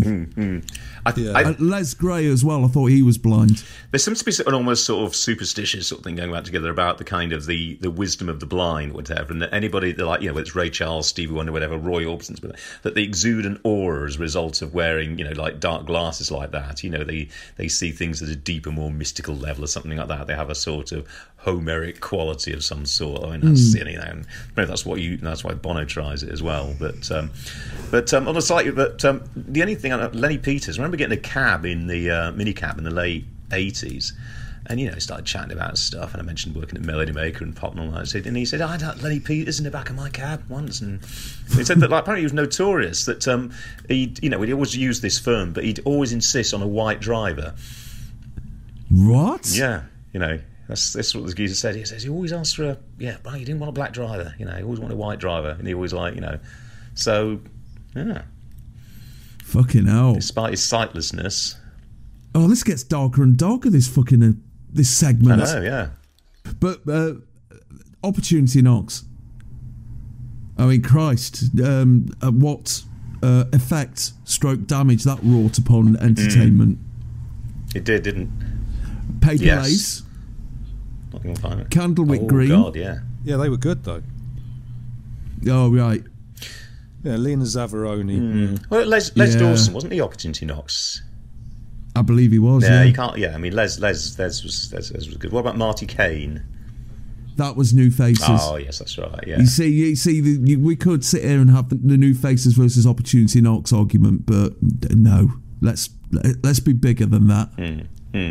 But the two of them are wearing matchy kind of like wine coloured outfits. And they're just sitting there. I mean, because obviously he's not going to fucking dance around or anything like that. So, you know, the whole effect is of. I mean, did you ever think there were a couple? No, I never did. I never really did. I just thought that this was a sort of professional arrangement in which they would. There was a big age difference, about 16, 17 years or something. Yeah. I think there was just a weird thing. I think that we kind of accepted. It's like with Donny and Marie Osmond. I can't pretend that it particularly fazed me. I just thought they were kind of two professional singers sing a romantic song that required a male and a female voice, really. I didn't really sort of get any sense of sexual chemistry or a kind of bizarre lack of sexual chemistry or anything like that. It didn't really occur to me. Probably didn't really occur to a lot of people. I always thought they were a couple because they were still around when I was a kid. They were still about in the late 70s. And I remember, first of all, my mum having to explain to me that he was blind. He wasn't just cool. Because if you look in this clip, he looks like Sterling Morrison. It's quite impressive.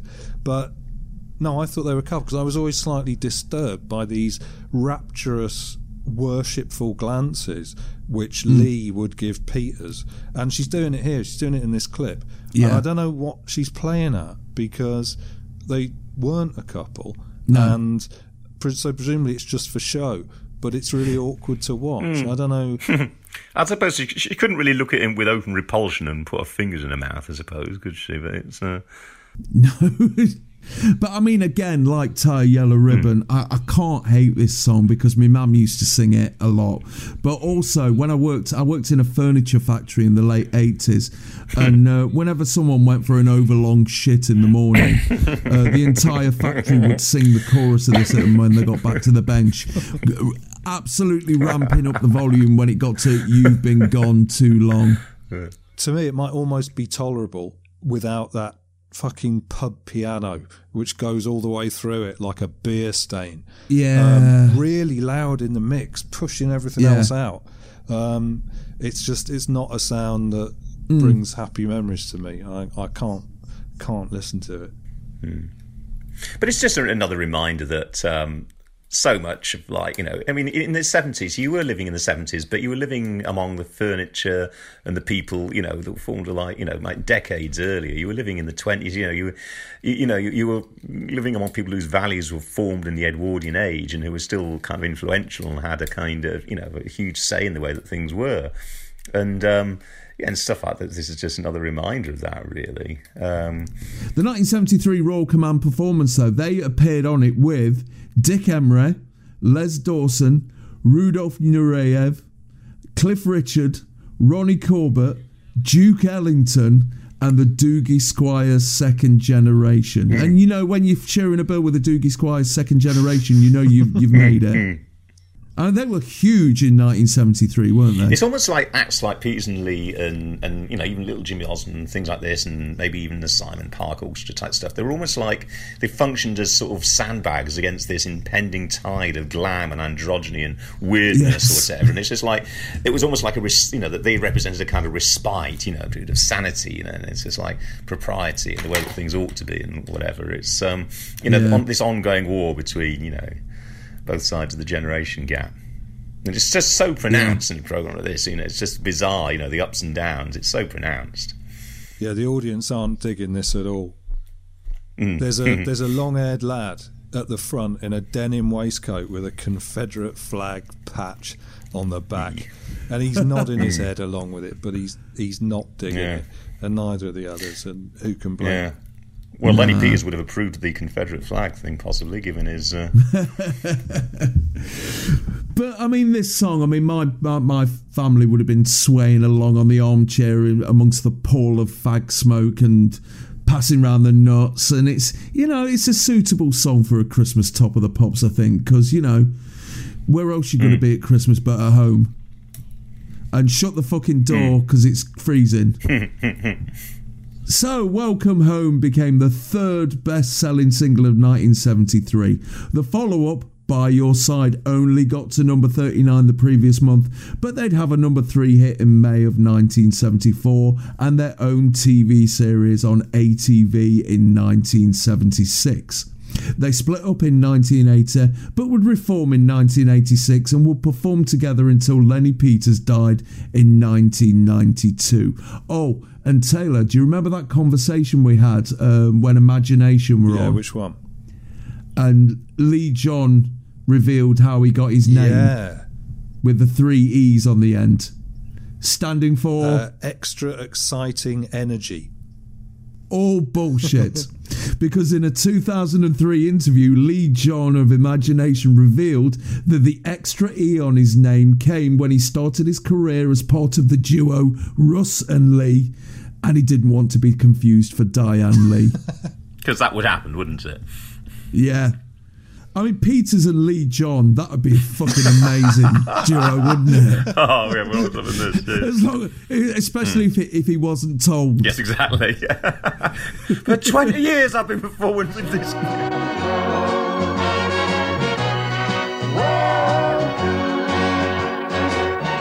Your home once more.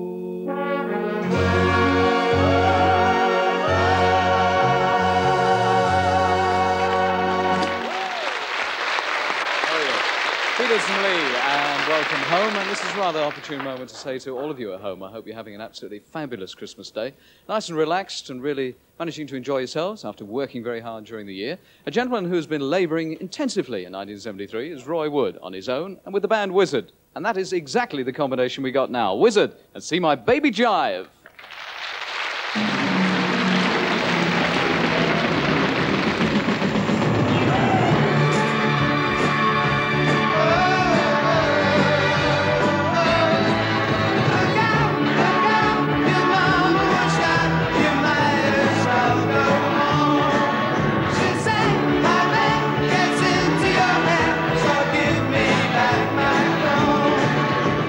Wishes everyone a Merry Christmas and introduces See My Baby Jive by Wizard. Formed in 1972 when Roy Wood, formerly of The Move, fell out with Jeff Lynne and left the Electric Light Orchestra, taking 2 members of the band and their sound engineer with him, Wizard made their debut in late 1972 with Ballpark Incident, which stayed at number 6 for 3 weeks in January of this year. This is a follow-up which got to number 1 for 4 weeks in May of this year. And there's so much to talk about here, but this is where me and Top of the Pops began.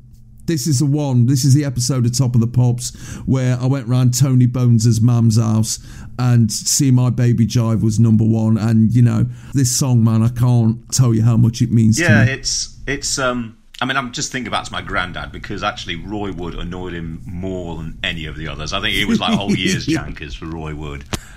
He really did. So I think it's probably just as well for like the blood pressure, people like my granddad, that he would have had time for him to sort of cool down doing Welcome Home, before the onslaught begins again. Yeah. It is absolutely relentless with Wizard. They always seem to be sort of outdoing themselves. I mean, obviously got like geezers dressed up as gorillas or whatever and washing machines, it was a bit like Faust at times, with a cement mixer on or something like that. But maybe that was a slight problem with Wizard, is that they maybe shortened their life a little bit by just trying to pull out absolutely all the visual stops every single time. But for a while it was great fun. I loved them. They have brought everybody they know. here, haven't they? They've got two people in gorilla suits, one of which looks even more frightening when he takes the fucking mask off. You've got someone dressed up as an angel on roller skates. You've got loads of girl singers doing some really appalling dancing at the back, but having a right laugh. And then of course Roy Wood starts playing a vacuum cleaner like a cello. It's like they're making every effort to be remembered over everybody else on this episode, which is how it should be, really. Yeah, it's like everything but the kitchen sink, but next time they bring the kitchen sink, sort of thing. Yeah, this is a much, much better record than I Wish It Could Be Christmas Every Day. Yes. Although I first knew this one from one of those shit hits of the 70s albums, one of those low fidelity compilation albums with 10 tracks crushed onto each side, and it was pressed on vinyl that's so thin and such low quality it was like they'd cut a circle out of a bin bag, and I played it on my Matsui MIDI system, which weighed as much as a cardboard box, and it had like a plastic stylus or something, so it scoured records as they played. Right. And so the last track on each side of every album sounded like you were listening to it while drowning in a vat of iron filings. So the thing about this, because it's got that uncanny impersonation of Phil Spector production on it, the delicacy of that was completely lost, and it just sounded like a nursery rhyme being beamed in from Mercury. So every verse sounded progressively murkier. So all those bits where there's a brief stop and then the song turns around and starts again, it was like taking a quick gulp of air before having your head plunged even deeper into the barrel. It's pretty horrible. But in fact, when you hear this properly, it genuinely sounds as gorgeous and otherworldly as the Spector stuff. I'd say it lacks a little bit of the emotional oomph because it's so obviously an exercise, but it's a successful exercise. I would sooner hear this song 12 times, one after the other, than the Spector Christmas album. You know, it just reminds me of a extremely happy time in my life. And I mean, it's generous. It's piling on. If you think about the kind of austerity in all kinds of ways of the early 70s, then, you know, there is a sort of hugeness, a generosity about, you know, it's just layer after layer of stuff. Yeah, plenty of everything. You know, it's got that real feel to it. But, you know, my granddad, I mean, he disliked Roy Wood, more, like I say, wizened, particularly Roy Wood, and I'd sort of have to, you know, egg him on a little bit and say, so, yeah, what would have happened if Roy would have turned up on parade looking like that? And he was like, first of all, he'd be glad to fall out of the ranks, then he'd be marched straight left, right to his commanding officer, then he'd be shaved from head to toe, that's what he'd be done, and then he'd be 2 hours peeled bloody potatoes, and it was just like, you know, it would just seem to rising and rising and rising, his gorge. That was what it was all about, thing. And that was exactly what it was all about. Yeah, and it's exactly what you want out of your pop stars, isn't it? Exactly, yeah. I mean, he does look here like a white George Clinton, doesn't he? Yes. Sort of early 80s George Clinton. I just wish he didn't have the beard, because it slightly makes it all look a bit unconvincing. But then again, if you've seen what the bottom half of Roy Wood's face looks like without the beard, you can see why he grew it. I like him. To me, he's the thinking man's Jeff Lynne. Very good. Do you think they knew they were going to be on second to last? And they obviously knew who was going to be on last, and it's like, right, we're going to fucking upstage these bastards. Yeah. But this is all about excess, the sound of the record, and obviously the presentation. Like it tries to swamp you, whereas the group who were number one had more of a boxer's instinct.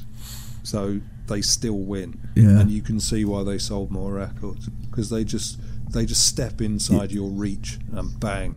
Yeah, I mean, at this point, you'd be thinking, fucking hell, ELO are fucked, aren't they? Out of those two bands, ELO and Wizzard, it seems really obvious as to who's going to be the more dominant bands of the era. Yeah, but ELO appeal to blokes in tinted sunglasses, and Wizzard never would. But ELO ended up having more longevity, you know, and maybe it goes back to that thing of just, like I say, pulling out all the stops every time. So it's harder to kind of maintain that level. Also, the gorilla suits that the guitarists are wearing, it's the same one worn by Eric Idle in the Monty Python Gorilla Librarian sketch. Is it? Yeah. Well, no, it's the same style. And I don't know if they got the them actual same. I don't know if they got them from the BBC, in which case it almost certainly would be the same one, or whether they brought them from home. I suspect the latter. So the follow-up, Angel Fingers, got to number 1 for 1 week in September, and their current single, I Wish It Could Be Christmas Every Day, is currently at number 4 and stayed there for 4 weeks. The band split up in 1976, by which time Benny and Bjorn of ABBA acknowledged their debt to this song when they wrote Waterloo.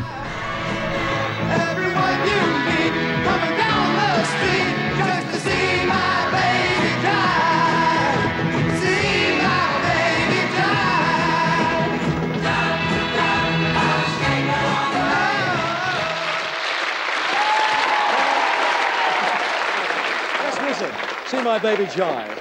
They're fantastic. Well, we're completely glitterless. We're glitterless but tassel-free. We are. Whatever. We certainly are. I hope you're all having a lovely Christmas at home. Shall we see if we can hit them at home with one of these streamers? Wait a minute. Oh. Missed again. Never mind.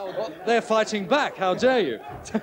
We leave you, and we wish you a very Merry Christmas from everybody here at Top of the Box. We leave you with the sound of... The number 1 sound. Slade. Well, it's Slade. Merry Christmas, everybody. Bye-bye.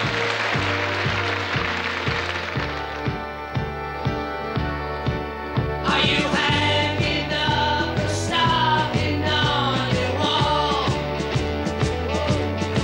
Edmonds and Blackburn announced that they are tassel-free, wish us Merry Christmas again, and sign off with a Christmas number 1 of 1973, Merry Christmas Everybody by Slade.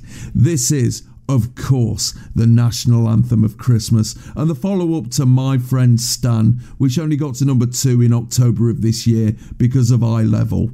It was recorded in New York in late summer when manager Chas Chandler suggested they have a go at a Christmas song which the band were dead against. However, Jim Lee reworked a song called Buy Me a Rocking Chair, which was part of their set when they were the In-Betweens in the late 60s, and Noddy wrote the lyrics at his mum's arse in Warsaw after a night on the piss. Let's start with the performance, because as soon as the song starts, the stage gets bum rushed by the kids until it becomes hard to see where the band are, even though they're still wearing the same stuff as they did with Come On, Feel the Noise. It's amazing to think that, like, I Wish It Could Be Christmas Every Day there was just this huge glut. It was a great, there was such a glut of records, the Christmas records made around this particular era. Well, that's still dominant now. I mean, it's almost like... it was a sort of halcyon era. It was a halcyon era of Christmases for me, but it seems to have sort of generally been, it seems to have persisted right down the years, I mean, even like Greg Lake and stuff like that. And obviously, just slightly early, even sort of John Lennon. It's yeah. I mean, because before then it was either by the late 60s it was like Beatles songs. And then by the turn of the decade, you had your novelty songs. So you had Ernie, the fastest milkman in the West. Last year, you had the ultimate novelty song, which was Jimmy Osmond. But the one song that I think started it off, that started bands wanting to record Christmas songs, was John Lennon with Merry Christmas, War is Over. And it's... if ever somebody did a history of Christmas, I don't know if anybody's written such a book, and I think they would sort of look at this, that for some reason various forces coincided to make sort of Christmases, especially kind of, I don't know, sort of bright and appealing. Maybe it was just sort of like colour bursting through for the first time. Maybe it was an association with glam and all the kind of sort of currents sort of involved in that, and somehow maybe it's to do with colour televisions just beginning to sort of come in, and on certain kind of shows, TV shows that were kind of, whether it's Two Ronnies and Morecambe Wise, all sort of conflating all at once. I mean, these were my favourite Christmases. I mean, I'll never have Christmases like this again. The early 70s Christmases were the best, and they were never the same. After, they start to tail off a bit, almost, the way that like Morecambe Wise sort of tail off in the late 70s. It's Christmas metaphorically went to ITV at a certain point, but yeah, and this crowns everything. Merry Christmas by Slade crowns everybody. I mean, there's always that debate about like this was people. This was still in the charts in February. I mean, who the earth was buying Merry Christmas Everybody by Slade in February? I would have. Yeah. I wouldn't. If I'd have could have afforded it, if I'd have scraped together my pocket money, and to do it, I would have cheerfully bought it in February. I think this is the best Christmas song ever, simply because it's one of the few truthful Christmas songs. You know, there's no bollocks about the wonder of Christmas. No one's asking you to be decent to each other. It's a song that basically says, look, we've been allowed some time off, so let's get battered. There's no religion in it. There's no, you know, it's just, here it is. And the funny thing is, as well, it unifies the generation. We're talking all this time about, you know, the war between the old and the young and the kids and grown-ups. And of course, they've got that line about the granny saying that the old songs were the best. Then she's up there rock and rolling with the rest. You know, you got that beautiful, you know, like little touches like that. Taylor. So I'm going to be a bit of a grump because to me, fucking hell. It's, you know, it's all right, but this is the worst classic era Slade single, which is okay. That's a high bar, but I mean, I appreciate how this is possibly the first Christmas single that's actually about a contemporary working class Christmas, which is one thing it's really got going for it. But first of all, any charm this record had for me pretty much died when they let it be used to sell toilet paper. I'm a bit old-fashioned like that. Yeah. But also, to me, this doesn't quite do what it's trying to do, which is to capture that very particular kind of self-conscious, slightly poignant euphoria that people drink to achieve at this time of year. Like, you come out of the pub and you see the lights and you slide into this lazy state of false hope and emotional inclusivity. Like, you want to clap along with something, you know. But it's tainted with a sort of morbid melancholy because there's still a part of your brain that's thinking and remembers that once you get past a certain age, and a young age, probably 21 or 22, Christmas is also a yearly reminder of aging and loss and increasing cynicism despite yourself, right? Despite your best attempts to experience this magic which maybe no longer exists. So I can't help it. I look at this 90-second overhead shot of the audience halfway through this song, which I think is inserted to cover up Wizard's custard pie assault on Slade. Yes, right. Yeah. Wizard, who were semi-jokily jealous of Slade beating them to Christmas #1, ran on halfway through the song and pied Noddy, which we're not allowed to see. Yeah, that's such a shame. A sort of censorious BBC thing. Oh, it's a bit like when you have streakers, yeah. Yes, it's not the kind of thing you want to see. It is the kind of thing we want to see, yes. Because he suddenly appears with a custard pie over his face. Yeah, precisely. And there's no explanation of it. But so I'm looking at this 90-second overhead shot of the audience, right, trying to dance. And he's... but I look at them and I feel like crying because he says, look to the future now. It's only just begun. And I'm thinking, well, half these people are probably dead now. And the others never made it, not like they wanted to, you know. So I like the fact that this record is not just a knees up, and there's an interesting hint of cheery melancholy to it. But I can't quite get it because I don't think it quite pulls it off. I don't think there's an atom of melancholy in this song at all. I think it's absolute unbridled cheeriness, and I think that, I mean, clearly it takes the place in times, you know, and there's a sense that, like, you know, Britain is kind of on the slide, and, you know, there are sort of dark days in all kinds of ways, literally, and it isn't an especially kind of hopeful time, and I just think it just sits then as now, whenever, in absolutely defiance of all of that, you know. Yeah, but remember, you're talking to the person here who thinks what a wonderful world sounds like somebody on their deathbed. You know, I can't help it. Yeah. I always hear the tragedy in any pop song. Oh, that was #1 when I was born, Taylor. It's a celebration of me. Yeah. Actually, to be honest, I do tolerate this record, same as I tolerate the rest of A British Christmas, because you sort of have to, right, to stay upright and to stop your trolley from tipping over, because we don't live in a snowy, lamplit Victorian house with children skating on a frozen pond outside, and there is no peace on earth. But our over-familiar surroundings look a bit different for a week or two, and we get a pass to drink and loaf and behave like a happy person, like a happy, free person would for a few days. But it's a euphoric record. And I really take Al's point about the fact that there's no preachiness about it. There's none of that sort of Christmas Eve-y sort of piety. There's no sort of religion. It's a Christmas, a lot of Christmas songs are Christmas Eve-y type songs, and this is a Christmas Day song.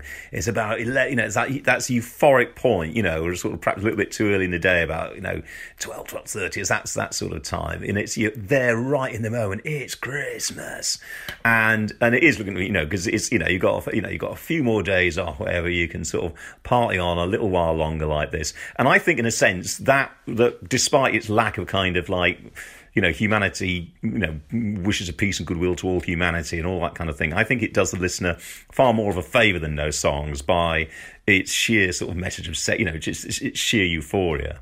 I think it's done a lot to make humanity feel better than the records that are the preachier records. Yeah, and it's all in the line, look to the future now, it's only just begun. It doesn't say look to the future now, it's going to be fucking brilliant. It just says look to the future, you're in it, you're still alive. Yeah. And even though when I hear this in Tesco's as part of their Christmas tape that loops round, it's not a great experience, but it's true that this record does signal the temporary change, right? And whatever else we have to put up with at this time of year, and however little fun it might turn out to be, and however badly it highlights your loneliness or your increasing distance from real magic, it does remind you that the rest of the year, whatever you're doing in the rest of the year, is not really it, and it provides an arbitrary line which allows us to pretend that next year we're going to somehow change something or other, right? Which we almost certainly won't, but that thought can keep you together for long enough that who knows, if there's ever good luck to be had, and the older you get, the more you realise that good luck is really 50% of what it's all about, then hey, at least we'll still be fucking alive to receive it. So you just drink up and shut up and let the children sing and deal with it, and that's the real meaning of Christmas. It absolutely is, yeah. I mean, it's God blesses everyone. Indeed. But I mean, Christmas songs, I fucking hate them simply because they get banged on over and over again for a period of time, long before they should be, in places where you don't want to hear them. I mean, I remember working in a casino in 1990, and there was a Christmas tape, and it would be played about 12 times during my 8-hour shift. And I'm standing there and I'm listening to Merry Christmas Everyone by fucking Shaker for the 10th time, just with this glassy-eyed stare, just thinking to myself, this is not the James Bond fantasy I thought it was when I took the job. But when Merry Christmas Everybody came on by Slade, it was like, it's Christmas. You can't, it doesn't wear with time. And God knows we must have heard this song more than practically any other song we've talked about on Chart Music. And it's still got something to it. Even more so nowadays, because, we're looking to the future now in this country and thinking, fucking hell, we're in for some shit. I must admit, when he said look to the future, I tend to think he's looking up to and including December the 28th or something like that. But yes, yeah, back on the morning shift. So, Merry Christmas Everybody sold 350,000 copies on its first week of release and went straight to number 1 10 days ago, with the single in such high demand that Polydor imported 250,000 copies from America and ordered its factory in Germany to produce an extra 30,000 copies a day. Merry Christmas Everyone would still be number 1 by the middle of January 1974 and ended up selling over 1.2 million copies. However, it would be their last number 1, and the follow-up, Every Day, got to number 3 in July of 1974. In 2015, it was estimated that Merry Christmas Everybody generates £500,000 in royalty every year, and at the time of recording, it's at number 30 in the UK singles chart. It's fucking going to outlive all of us, isn't it, this Absolutely. song? But then maybe so will Shaking Stevens as well. Merry Christmas, everyone, and Fiona Louie, Stop the Cavalry. Probably, yeah. So, what's on telly afterwards? Well, all 3 channels are forced to put on the Queen's speech. I don't know what she said, but it was probably something about our family's doing all right, and we've all got to do this and that and whatever. Yeah. And then BBC One follows up with Billy Smart's Christmas Circus, the pantomime Robin Hood with June Whitfield, Terry Scott, Anita Harris, Billy Dainty and Dana. Then the Christmas Generation Game, the Mike Yarwood Christmas Show, the Morecambe and Wise Christmas Show with Yehudi Menuhin, Rudolf Nureyev, Andre Previn and Laurence Olivier, and then the film The Odd Couple, a gala performance with some ballet and orchestral palaver, and finishes off with the ghost story Lost Hearts. BBC Two has the Julie Christie, Terence Stamp, Peter Finch and Alan Bates film Far From the Madding Crowd, the Buster Keaton film The Railrodder, then a performance in English by Les Moreaux de Paris, the French puppet theatre, then an episode of Face the Music, Margot Fontaine and Rudolf Nureyev do a bit of dancing, Alice Through the Looking Glass, and finishes off with the film Quatermass and the Pit. ITV are now screening the film Where Angels Go, Trouble Follows, about a progressive young nun who gets involved in civil rights and peace demonstrations, teaches novices how to make bombs, and is considered groovy by them, followed by Danny LaRue and Peggy Mount in the pantomime Queen of Hearts. Then Jimmy Tarbuck presents all-star comedy classics, featuring short episodes from Man About the House, Says Les, Billy Liar and Doctor in Charge. Then it's Tommy Cooper's Christmas with Sasha Dissel and Clodagh Rogers, and the big film Von Ryan's Express. Finally, Grant Evans and the Welsh rugby player Barry John introduce Christmas songs from around the world, and the night finishes with What Was He Like?, where the current Prime Minister Edward Heath bangs on about who he thinks Jesus was. And hopefully at the end he says, "Yo, man, what do you expect? The guy's a gigolo, man. You know what I mean?" Fucking hell, big guns all over the place. When telly was teller. Yeah. Busy Christmas for Rudolf Nureyev. And the telly... Oh, he's all over the fucking shop, isn't he? And the telly only went off if it was a power cut. Otherwise it was on. You know, I mean, the idea of a switched off telly is just... Oh, ridiculous. You know, it was just like, either just get the electrician in or wait for the, you know, the miners' strike to stop. I mean, that was the only reason the telly ever went off. Yeah. So, chaps, what are we talking about over the handlebars of our new choppers tomorrow? Yeah, I think it works towards the conclusion, I suppose, basically. I think it just all piles on there with Wizard and Slade. Yeah, it's hard to... Once they've got going there, it's actually hard to recall what's passed previously. So even, like, you know, your 10cc's... and Gary Glitter, you know, kind of get lost in the wash, really. Gary Glitter must have been looking at the last 2 acts and thinking, "Oh fucking hell, should have done more there. Should have bought me motorbike." Yeah, should have. That motorbike was brilliant. I bet you wanted a motorbike like that, didn't you, David? When you were on your chopper, did you feel a bit like Gary Glitter? That's sort of like being on a speedboat and swerving 2 inches from the rocks. Well done. No matter where you lived in Nottingham, there was someone on your street who worked for Raleigh. So you could either get bikes cheap or parts cheap, or, you know, in a lot of instances, a lot of kids had like Franken bikes from different parts of rally bikes that had been smuggled out. Ah. I remember one lad, he had a rally chopper and he had a car steering wheel fitted onto it.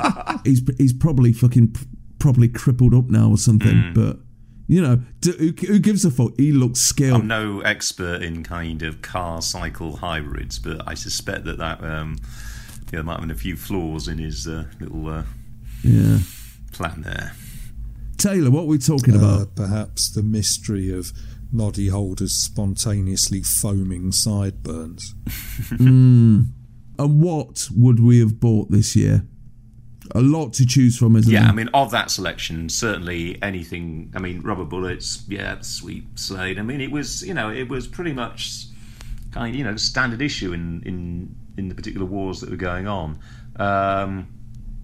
And, you know, the division is, you know, it's just very, very obviously so. There's very little ambiguity, really, in that selection tonight in terms of, like, the great cultural divide. So I would have faithfully affordability been a factor. Yeah, everything like the Sweet, Wizard, Slade, 10cc, and I would have spurned the rest. This question is the answer is like a flow chart. It just says, what records are you buying? Are you under 50? Yes or no? And there's only two options. Yeah, Slade, Quattro, Sweet, Wizard. And what does this episode tell us about 1973?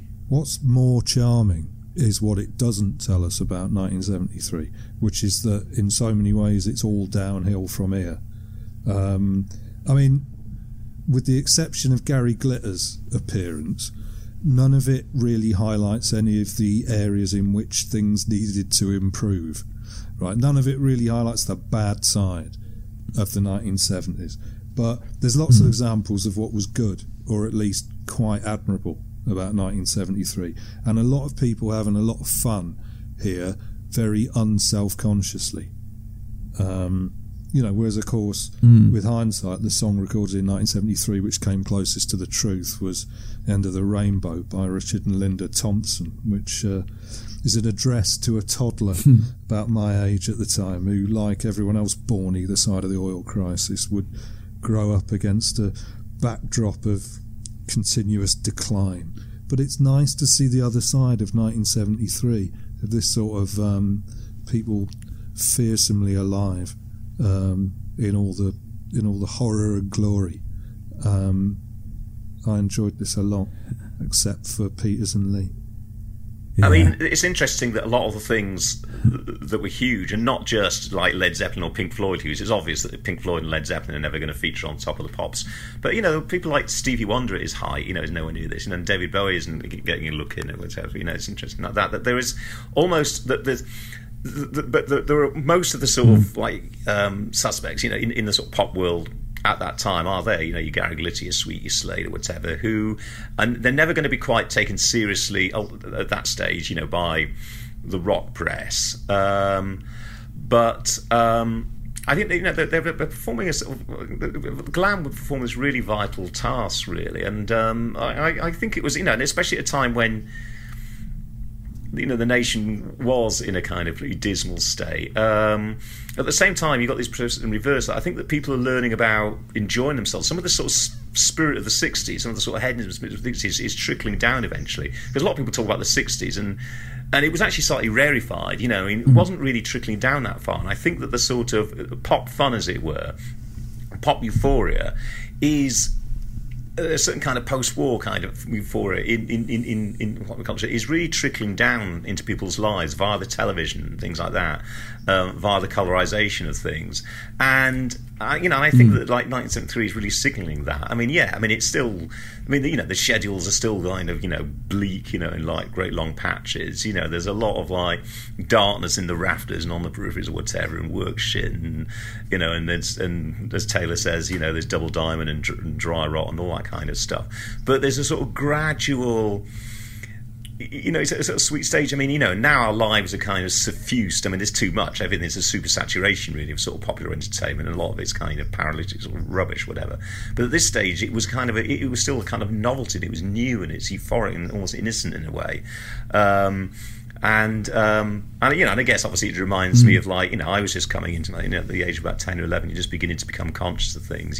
So I suppose it holds enormous affection for me for that reason.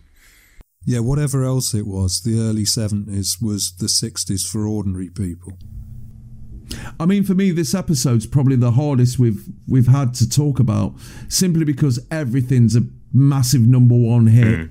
It's something that everyone knows about, and there's no real surprises in it. And the other reason why it's so hard to talk about, it is a genuinely enjoyable episode. Yeah, a lot of it is a wallow in the past, but some of the songs that we've gone through today are some of the best songs I've ever heard in my life, and some of the songs that mean the most to me.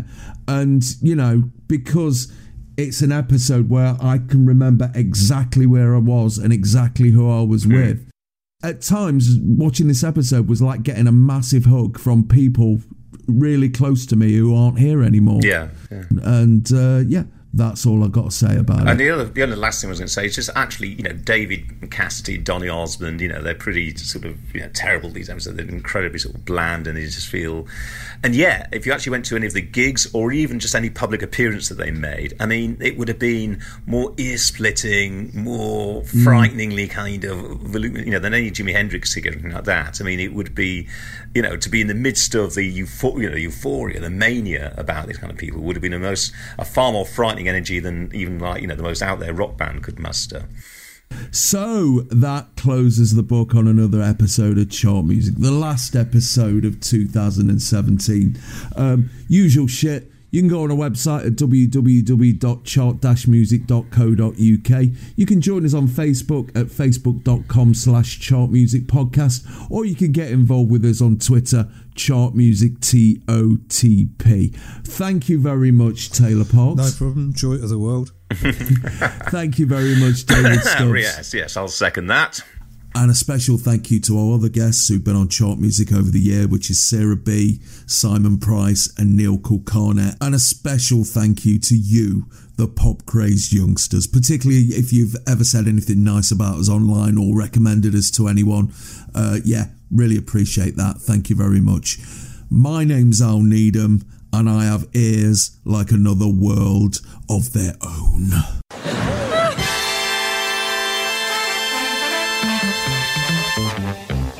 Chart Music.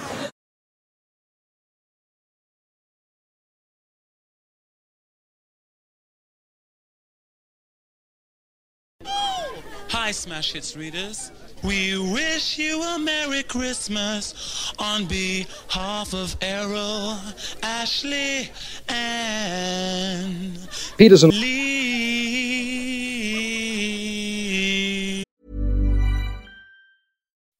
When you make decisions for your company, you look for the no-brainers. If you have a lot of mailing to do, Stamps.com is the ultimate no-brainer. Use the Stamps.com mobile app to mail everything you need to keep your business running with up to 89% off USPS and UPS. Make the same no-brainer decision as over 1 million other businesses with Stamps.com. Use code PROGRAM for a special offer. That's Stamps.com, code PROGRAM.